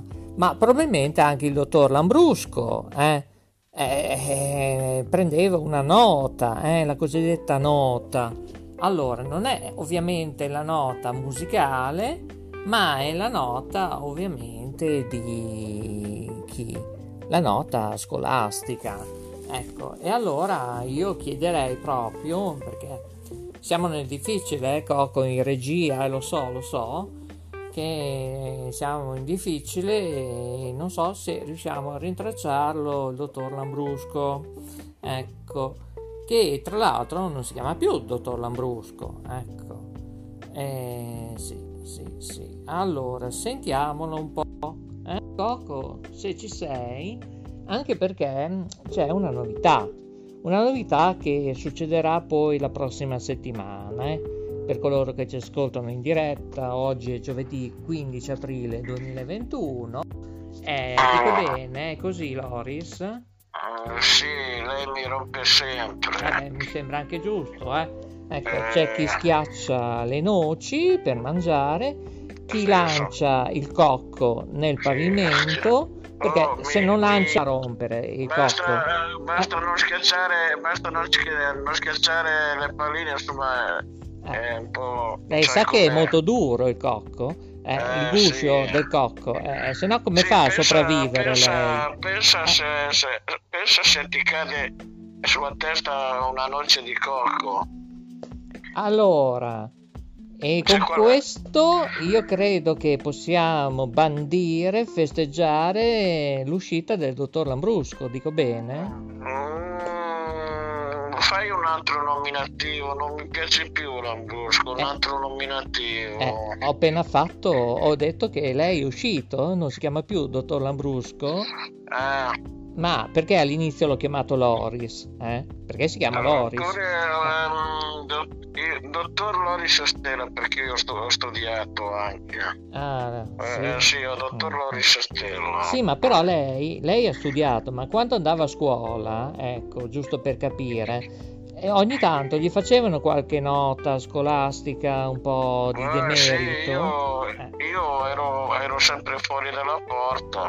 Ecco, allora andava a casa dei suoi genitori, dico, non è che ho preso note web radio, perché allora non c'era ancora note web radio. E dopo ti dava la pagella lì, la maestra lì, la pagella. Ecco, l'insegnante e la maestra. Ma era buona questa maestra, Sì, alcune sì, alcune non tanto. Erano passabili, ecco, diciamo.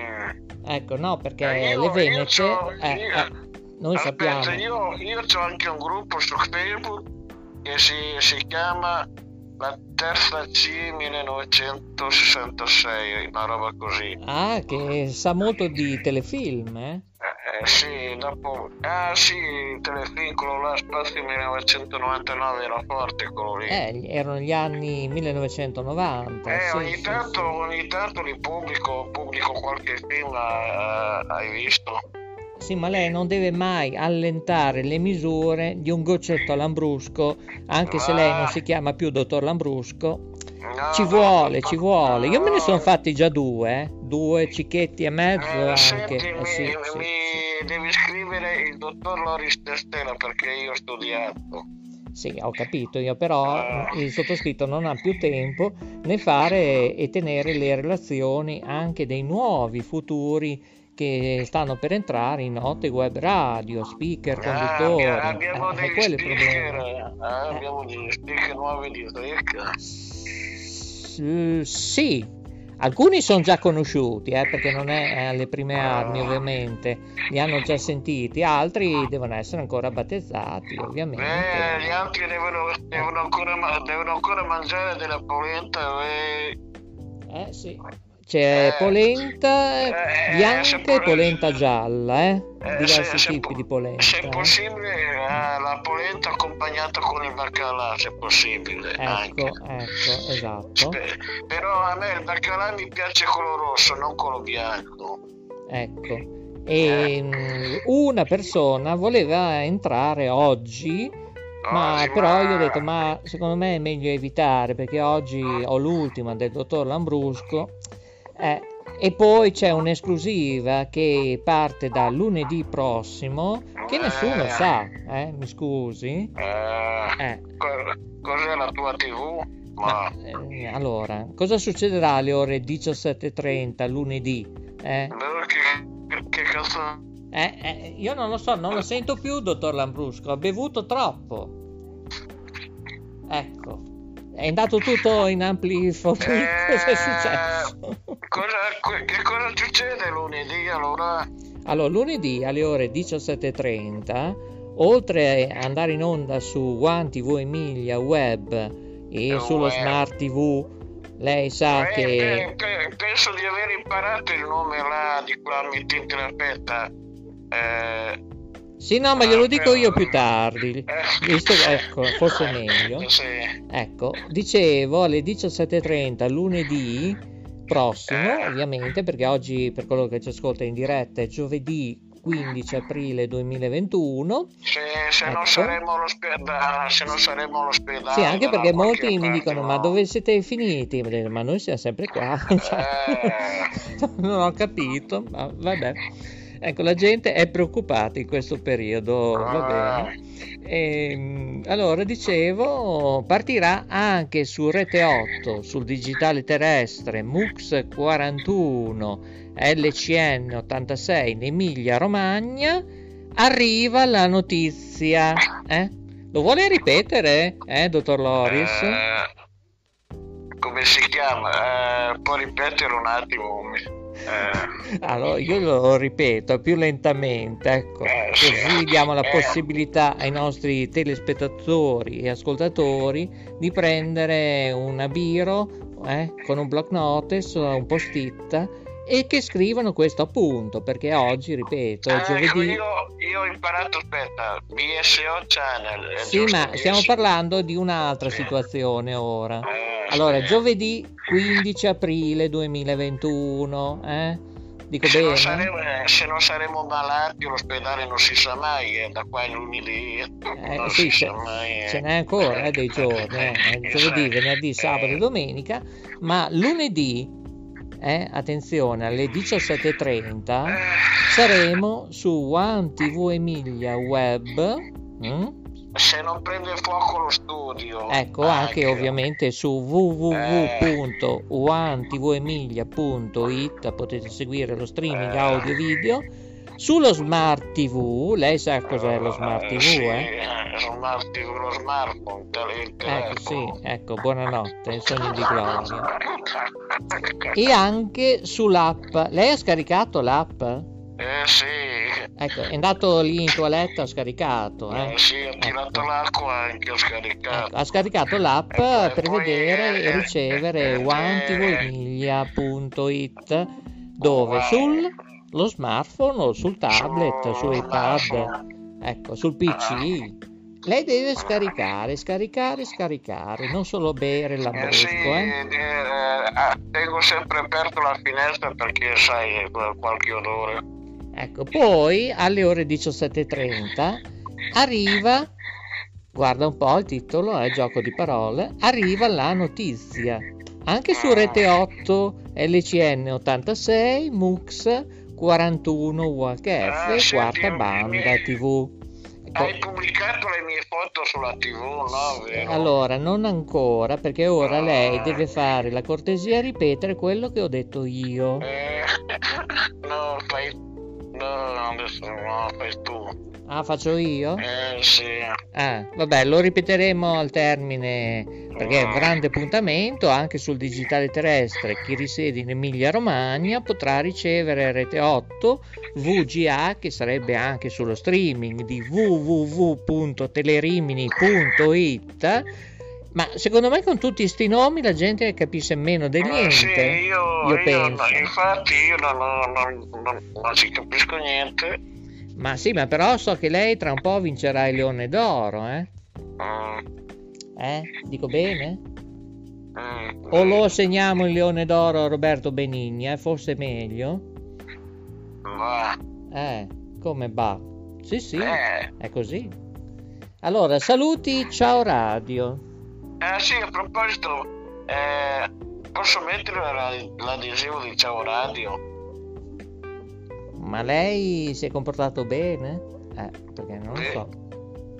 Allora, quanti introiti pubblicitari ha realizzato?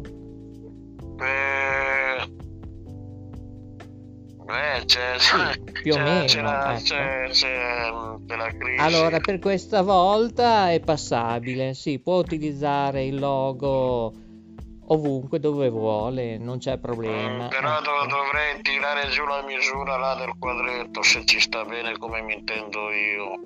Vabbè, allora la creo io, così i nostri grafici li lasciamo tranquilli, che lavorano molto i nostri grafici, è quello il problema. Ecco, salutiamo anche Radio La J. Aspetta che lo dico io. Radio La J. Sì, Radio La J, esatto. Sì, Radio La J, ho detto bene per questa volta. Lo ha detto bene, Radio La J e RTV7 Italia. RTV7 Italia. Ecco, lo ripeta meglio. Sì, RTV7 Italia. No, devi ripetere. Radio La J e RTV7 Italia insieme meglio. Non ce la fa. Aspetta, Radio La J Italia, insomma. Sì, più o meno è quello lì, va bene. Sì, ci siamo quasi arrivati. Sì. Poi salutiamo BSO Channel. BSO Channel, ho cominciato a imparare. Eccoci. Bene, sì, bene. E dopo c'è anche i miei amici di Radio Budrio. Esatto, vede che comincia a essere sulla buona strada. Ecco. Sì. Ecco. E poi anche www.televallata.it, che dal 21 giugno 2021 ci saremo anche noi di Note Web Radio, di Ciao Radio, di Guanti Voi Emilia e Radio Budrio. Lo ripeta pure. Sì, lo ripeta. No. Come no? Non ce la fa. Sono andato in tilt il computer. Lo so, perché è finito il Lambrusco, quello è il problema. Se lei non prende un'altra damigiana, non so se ce la può fare. Che tempo fa lì da lei? Qua insomma sembra di essere d'inverno. Ma guarda, io non vorrei dire, ma qui negli studi di Loiano, perché vedo che alcuni non riescono a recepire che noi ci troviamo a Loiano, regione Emilia-Romagna, nazione Italia, continente Europa, anche oggi, ieri, poi lo scrivono in chat, ma non credo che sia tanto complesso. Loiano, siamo a Loiano, ok? Bene. Allora, qui c'è nuvolo, pioggia, sole, c'è di tutto. Bene, molto bene. Ecco. Ovviamente non si capisce nulla. In Italia abbiamo di tutto, non ci manca niente. Ecco, una volta c'erano le 4 stagioni, ora invece non so. Le 5 stagioni. Ecco, lei pensa solo a mangiare. Sì. Le 4-5 stagioni, ecco. Come siamo messi nelle zone colorate, rosse, verde, gialle, arancioni? Ma guarda, anche lì è il caos più del caos, perché dopo noi dovremo passare d'arancio, portarci in giallo. Che ne so. Comunque, su altre nazioni non hanno più la mascherina, sono liberi di tirare, solo qua da noi. Vedo che lei è attento, dottore. Era la Cina che ha cominciato e adesso la Cina è libera senza la mascherina, anche in Australia. Tutte le altre nazioni sono libere, hanno la libera uscita. Sì, ci sono altre nazioni, sì, è vero questo. E qua, questo volevo dire altre cose, posso aggiungere altre cose che tanto non fa niente. Ma lei la morena l'ha sentita? Non mi sembra di vederla attivo. No, ma io dicevo la murena, ha mangiato la murena? Sì. Ah sì? Ha mangiato la murena? Lei deve mangiare dello sgombro e bere più vino lambrusco. Con il pesce dopo dipende da gusti, insomma. Con il pesce ci vuole il vinello con bianco fisantino che fa bene fare per la digestione, che ti fa anche il rottino, giusto? Ah, che fa le bollicine, lei dice? Ho capito. Io volevo salutare i miei amici, quelli dello Zoo 105, che sono forti. Bene, va bene. Allora salutiamo pure un'altra emittente radiofonica, va bene. Sarebbero lo staff di 105, giusto? Sì. Lei ha ascoltato oggi la puntata di Mai Dire Lisciomania? Ma io a mezzogiorno arrivo, ma sai che non seguo mai io. Infatti ho notato che mi hanno chiamato dottore. Infatti se ci fai caso non ci sono mai io nelle tue dirette, non mi vedi mai. No, ma come? Ma se c'era anche la torta al lambrusco, cos'è che dice? c'era la torta ai 3 cioccolati imbevuti, ovvero tocciando nel caffè caldo e tocciando poi in sequenza nel lambrusco, ed era da urlo. Infatti tu devi sentire che anche la Jacqueline, con le sue mani delicate, lei ha preparato questa torta rotonda, che l'abbiamo fatta vedere anche in televisione. Com'è la sua situazione di oggi della Jacqueline? È tranquilla, un po' agitata? Com'è la sua pressione oggi? Ma ogni tanto si addormenta. Ho appena finito a fare la torta, mi scusi. Delle volte ti manda anche in casino ogni tanto, insomma, ogni tanto. Beh, anche spesso. Allora, vedo che oggi che lei ha voglia di parlare, io direi invece di chiudere la trasmissione. Meno male che non vedevo l'ora di chiudere, meno male. E invece no, andiamo avanti. No, io sono già stanco. No, io voglio sentire le reazioni anche di altre nostre persone. Mi scusi, quando parlo gli strumentini vanno in fondo scala con la mia voce. Com'è il mio volume lì? Lo vedi? Sì, il volume va benissimo, ecco. Ci sono tanti decibeli, tutto alto. Sì, vado ultra benone. Infatti anche c'è qui la Jacqueline che mi dice no, è tutto a posto, eccetera. Va a periodi, dipende. Sì, dipende come i nostri ascolti, che a volte c'è 2 persone, a volte una persona e mezzo. Ottimo, ho due ascoltatori, perfetto. No, mi dicono adesso 3, e siamo in 3. Beh, insomma, sì, ma tu dici su Facebook dove? No, io guardo nel sistema in diretta, in questo momento siamo in 11. Vabbè, è già qualcosa. Dipende da lei, se lei si comporta bene. Ecco, ne sono usciti 4 adesso, siamo in 7. Ma dopo ci saranno quelli che ascolteranno la replica. Sì, ma quelli sono milioni di ascoltatori.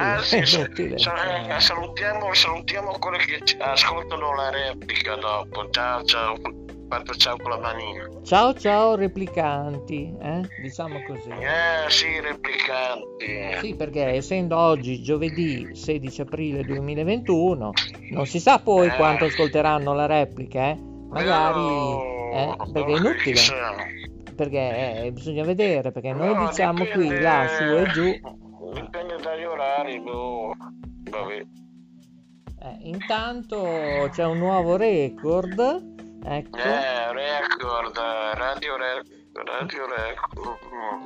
Radio Record io ho fatto anche da centralino, pensandoci bene. Intanto per cominciare. Sì, ecco.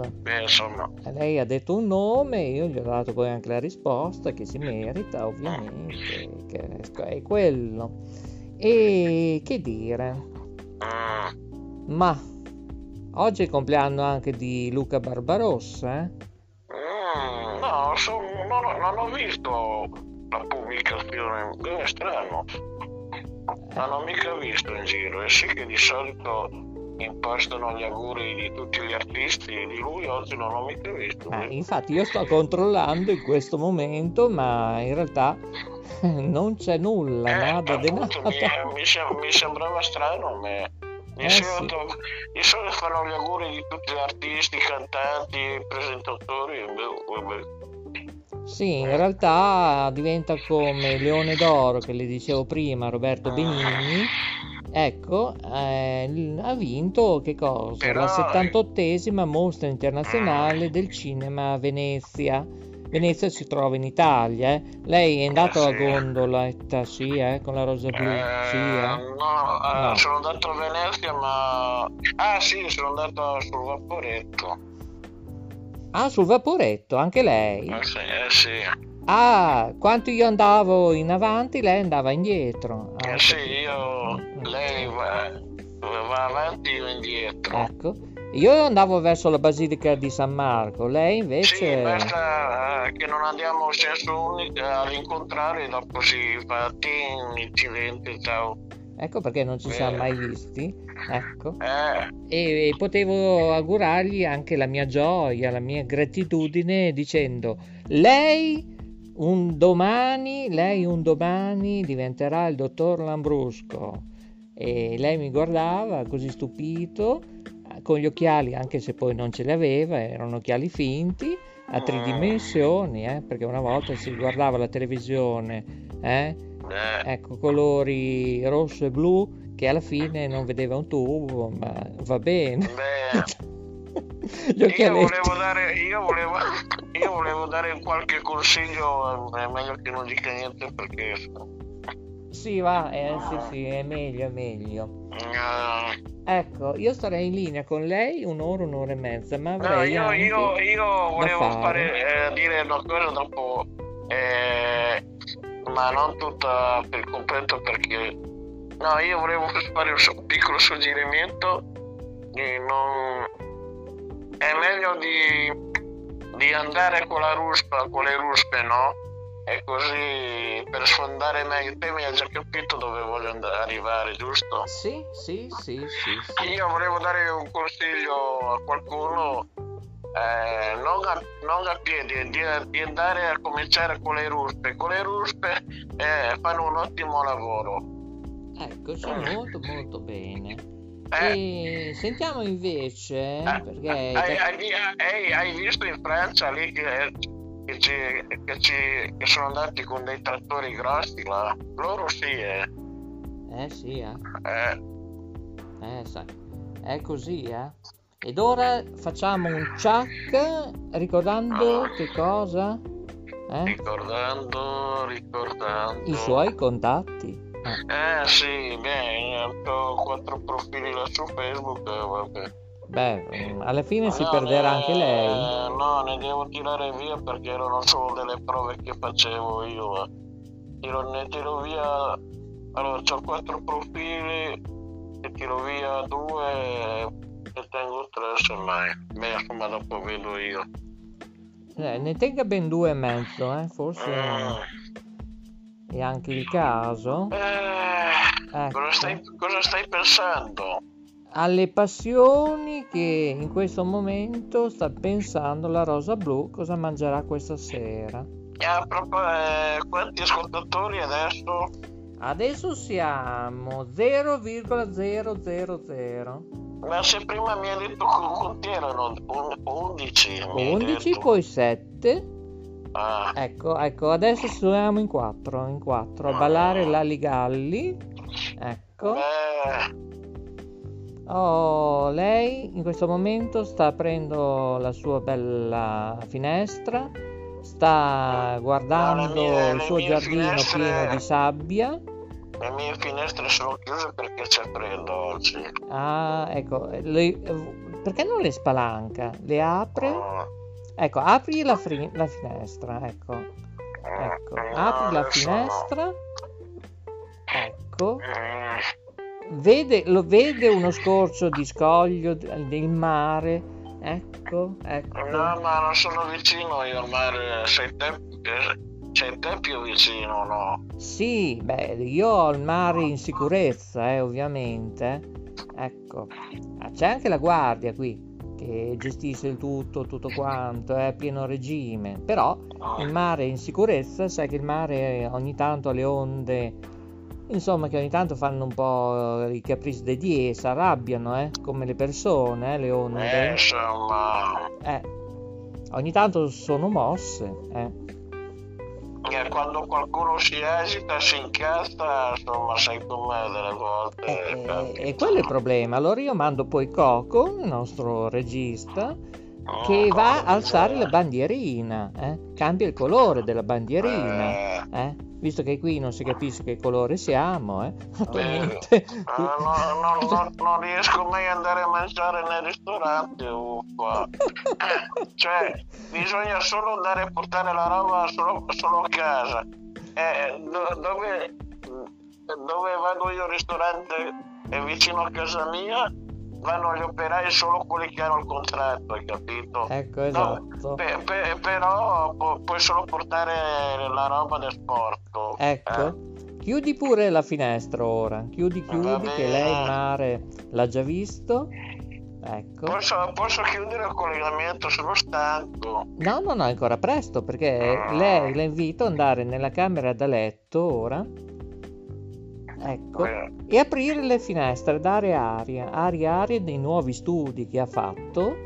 Ecco. No, devo ancora pitturare, è ancora presto adesso dare il colore, c'è ancora freddo. Ho tirato via la calce con la vecchia, ho preparato tutto, adesso quando comincia a fare caldo ti pitturo. Ecco, allora, e lì apri pure, spalanchi pure tutto quanto, che entra una bella arietta fresca. Ecco. Devi pitturare anche te gli studi? Sì, perché io pensavo di aprirli con una pittura tipo a scorcio di mare, con degli ombrelloni, la spiaggia, ecco, e vedere queste belle fanciulle che non sanno dove devono andare. Io che con il canocchiale vedo tutte fanciulle là così di nascosto, non so io cosa devo fare. Sì, ma solo che le fanciulle hanno tutte le mascherine, mi scusi, Insomma, vabbè. Quello è il problema. E allora, visto che è stanco per oggi, vabbè, saluti pure il personaggio Dottor Lambrusco. È stato bello il collegamento e ci sentiamo a chissà quando. Ecco, e non sarà più Dottor Lambrusco? Il dottor Loris Stella. Ecco, in format Nick Carter magari. Nick Carter è forte, era forte quello. Sì, come fa? Maledetto Nick Carter, anche questa volta mi hai scoperto. Sì. Però mi dispiace lasciare il personaggio Dottor Lambrusco, No, dottor Loris, non lo brutto, cambia il nominativo. Ma lei sa che Maurizio Delfino, DJ, che è il sottoscritto, ha sempre delle idee innovative, creative, eccellenti, come hanno annunciato anche i ragazzi oggi di Mai Dire di Showmania, in particolare nella persona di Michael. Io lo chiamo dottore. Non si è sbagliato di tanto, io sono dottore ingegnere, pertanto nell'ambito delle teleradiocomunicazioni. Io sono un dottore architetto, anche sono architetto. Cioè lei a posto di fare una A, la fa un po' mezza obliqua, mezza rovesciata. Lo faccio rettangolare. Ecco. Allora che colore farà gli studi? Ecco, lo può già dire o lo dice la prossima puntata? Adesso devo fare delle prove, tutte sfumature. Lo sai che prima bisogna fare le prove per vedere come ti piace, così. Deve fare dei varianti? Anche lei deve fare le varianti. Dopo quando hai finito tutto ti mando la foto. Pensavo che mi mandava quel paese, me l'ha detto in un modo. Per adesso no, ogni tanto. Ecco, allora sì, le varianti dei colori, perché non sono nei vaccini, ma le varianti, le vernici, cioè cosa ci mette in quelle vernici, per abbellire il suo studio? Ci devo pensare per le sfumature. Non l'ha ancora così un'idea ancora così. Te il tuo studio che colore ci dai? Le ho appena detto azzurro cielo, azzurro del mare. Sì, io volevo dare un arancione però molto chiaro su leggero, non forte, chiaro, insomma. Ecco, poi ci sarà praticamente ci saranno tanti ombrelloni appesi a queste pareti.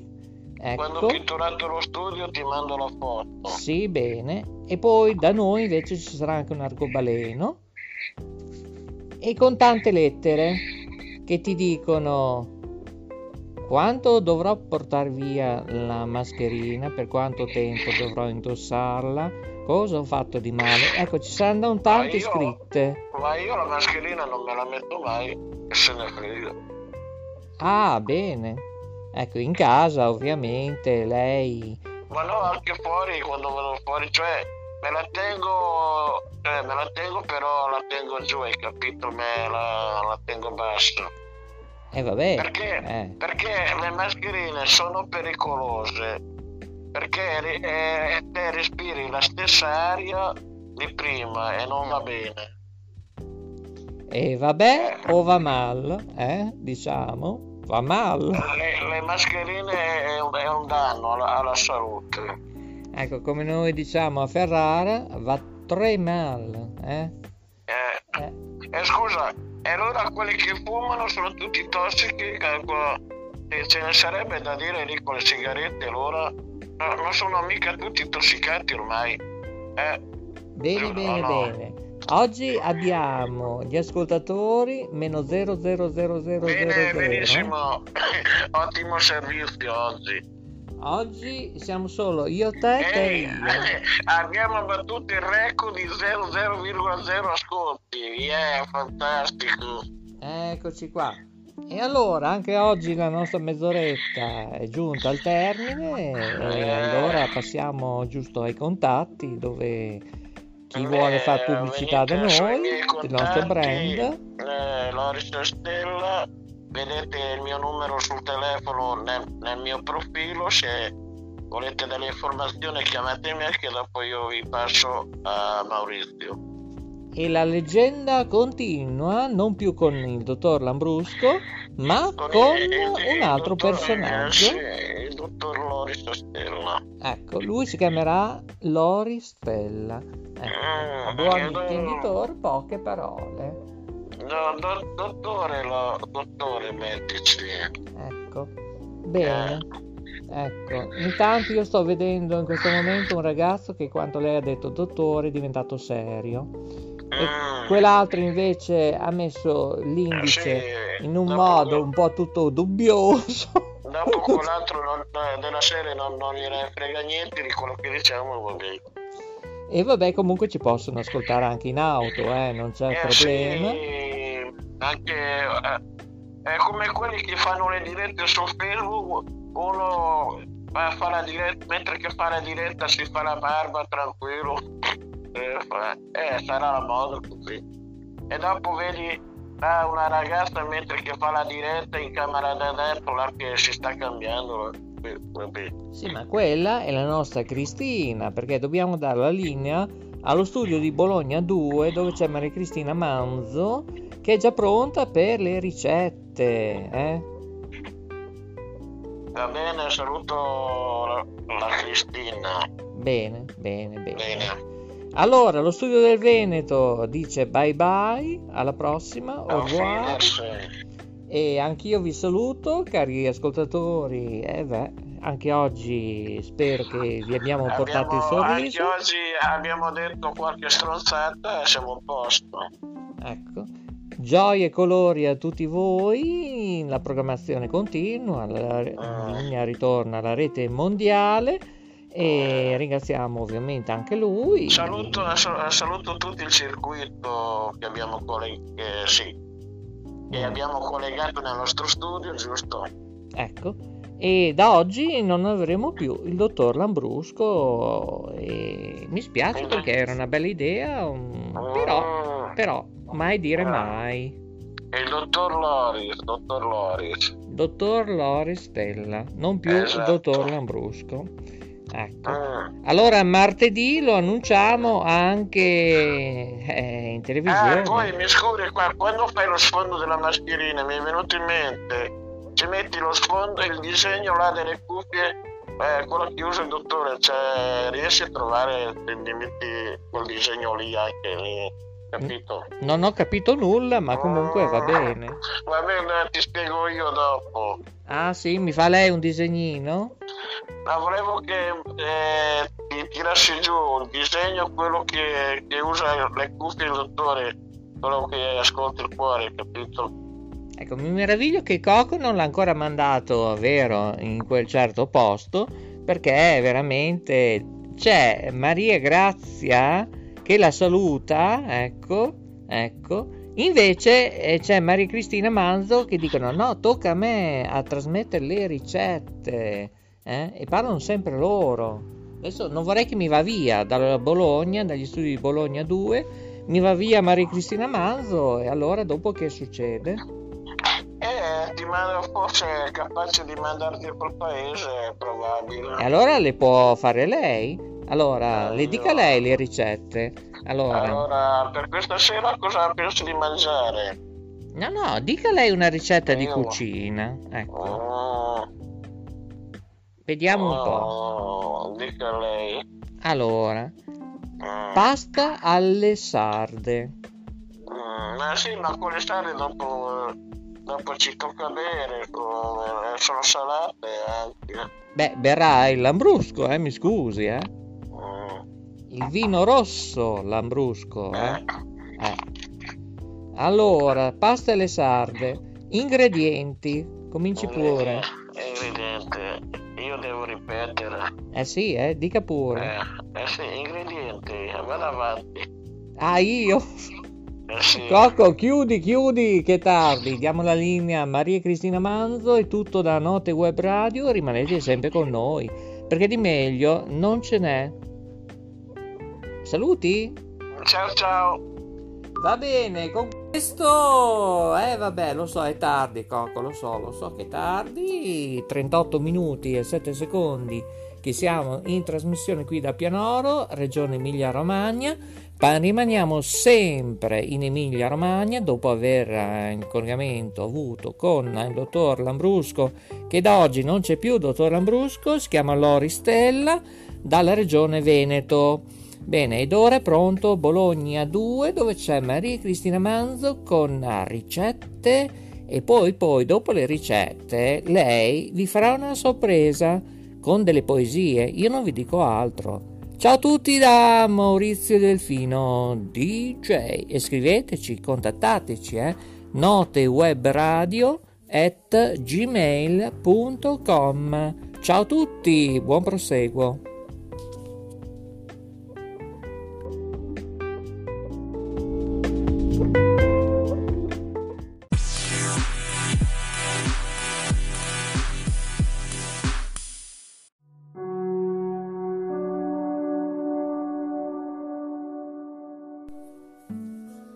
Beh, allora cosa aspetti? Ma cosa aspetti? Beh, non l'hai ancora fatto? No, non ho capito. Devi scaricare l'app. L'app di chi? Di One TV Emilia. La trovi dove? Sul Google Play Store. La scarichi, è gratis. L'app di One TV Emilia tramite iOS, Android, è gratis, scaricala e puoi seguire le trasmissioni 24 ore su 24, 365 giorni su 365 di One TV Emilia Web. Vi aspettiamo, ciao! Lo dice anche Note Web Radio. Sì, ciao!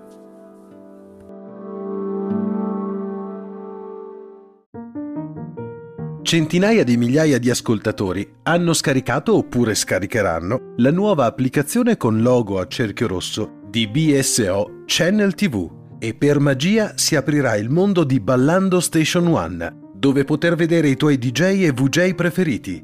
Ve lo consiglia Note Web Radio, la radio delle note e degli artisti.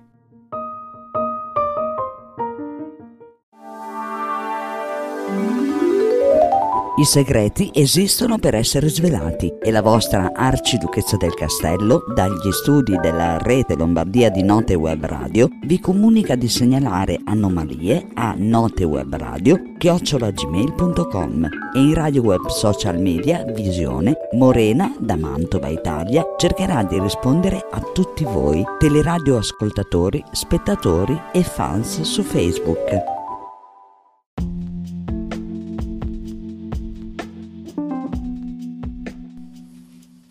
E so che molta gente sta navigando e oggi ovviamente doveva andare in onda la puntata di Graziano Rossi, Invece no, non è andata in onda la puntata di Graziano Rossi. Perché? Perché oggi c'è Pepino lo spazzacamino che a posto di fare il tecnico in regia, lui balla, lui oggi si è dato al country. Diamo così anche la possibilità a chi piace questo genere, il country, di ascoltare poi i nostri canali tematici, dove ovviamente trasmetteremo anche musica country. Allora, signori, oggi ci siamo dati al country con Graziano Rossi dagli studi della Rete Lombardia. No, invece abbiamo fatto altro, abbiamo messo in onda delle repliche che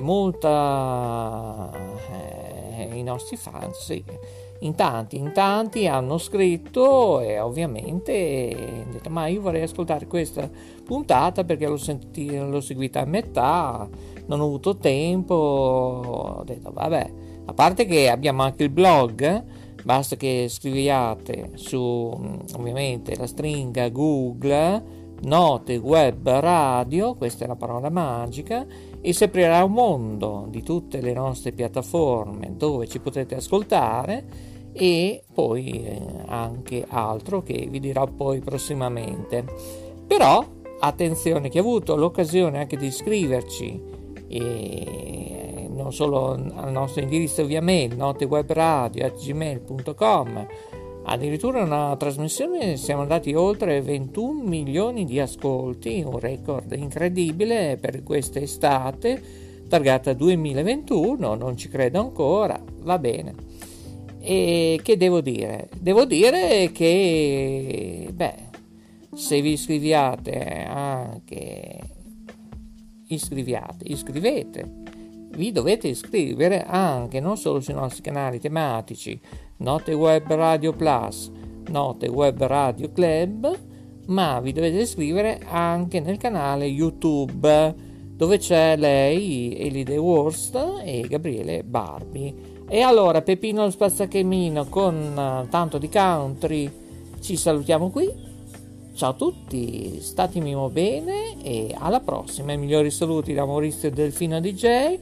Grazie a tutti, statemi bene. E certo che mi dovete star bene. Vai con un po' di country, dai.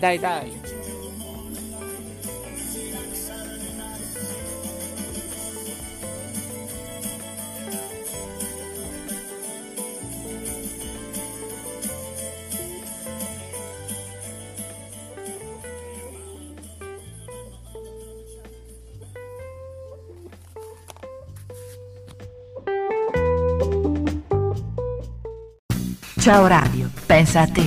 Ciaoradio.com, con le migliori selezioni musicali dagli anni 70 alle ultime novità, insieme alla programmazione di Ciao Radio su app, web, social media e in FM su 93.250 MHz. Perché Ciao Radio, pensa a te. La tua talk radio preferita, audio podcast, porta il nome di Note Web Radio. La puoi ascoltare su varie piattaforme web e su Facebook.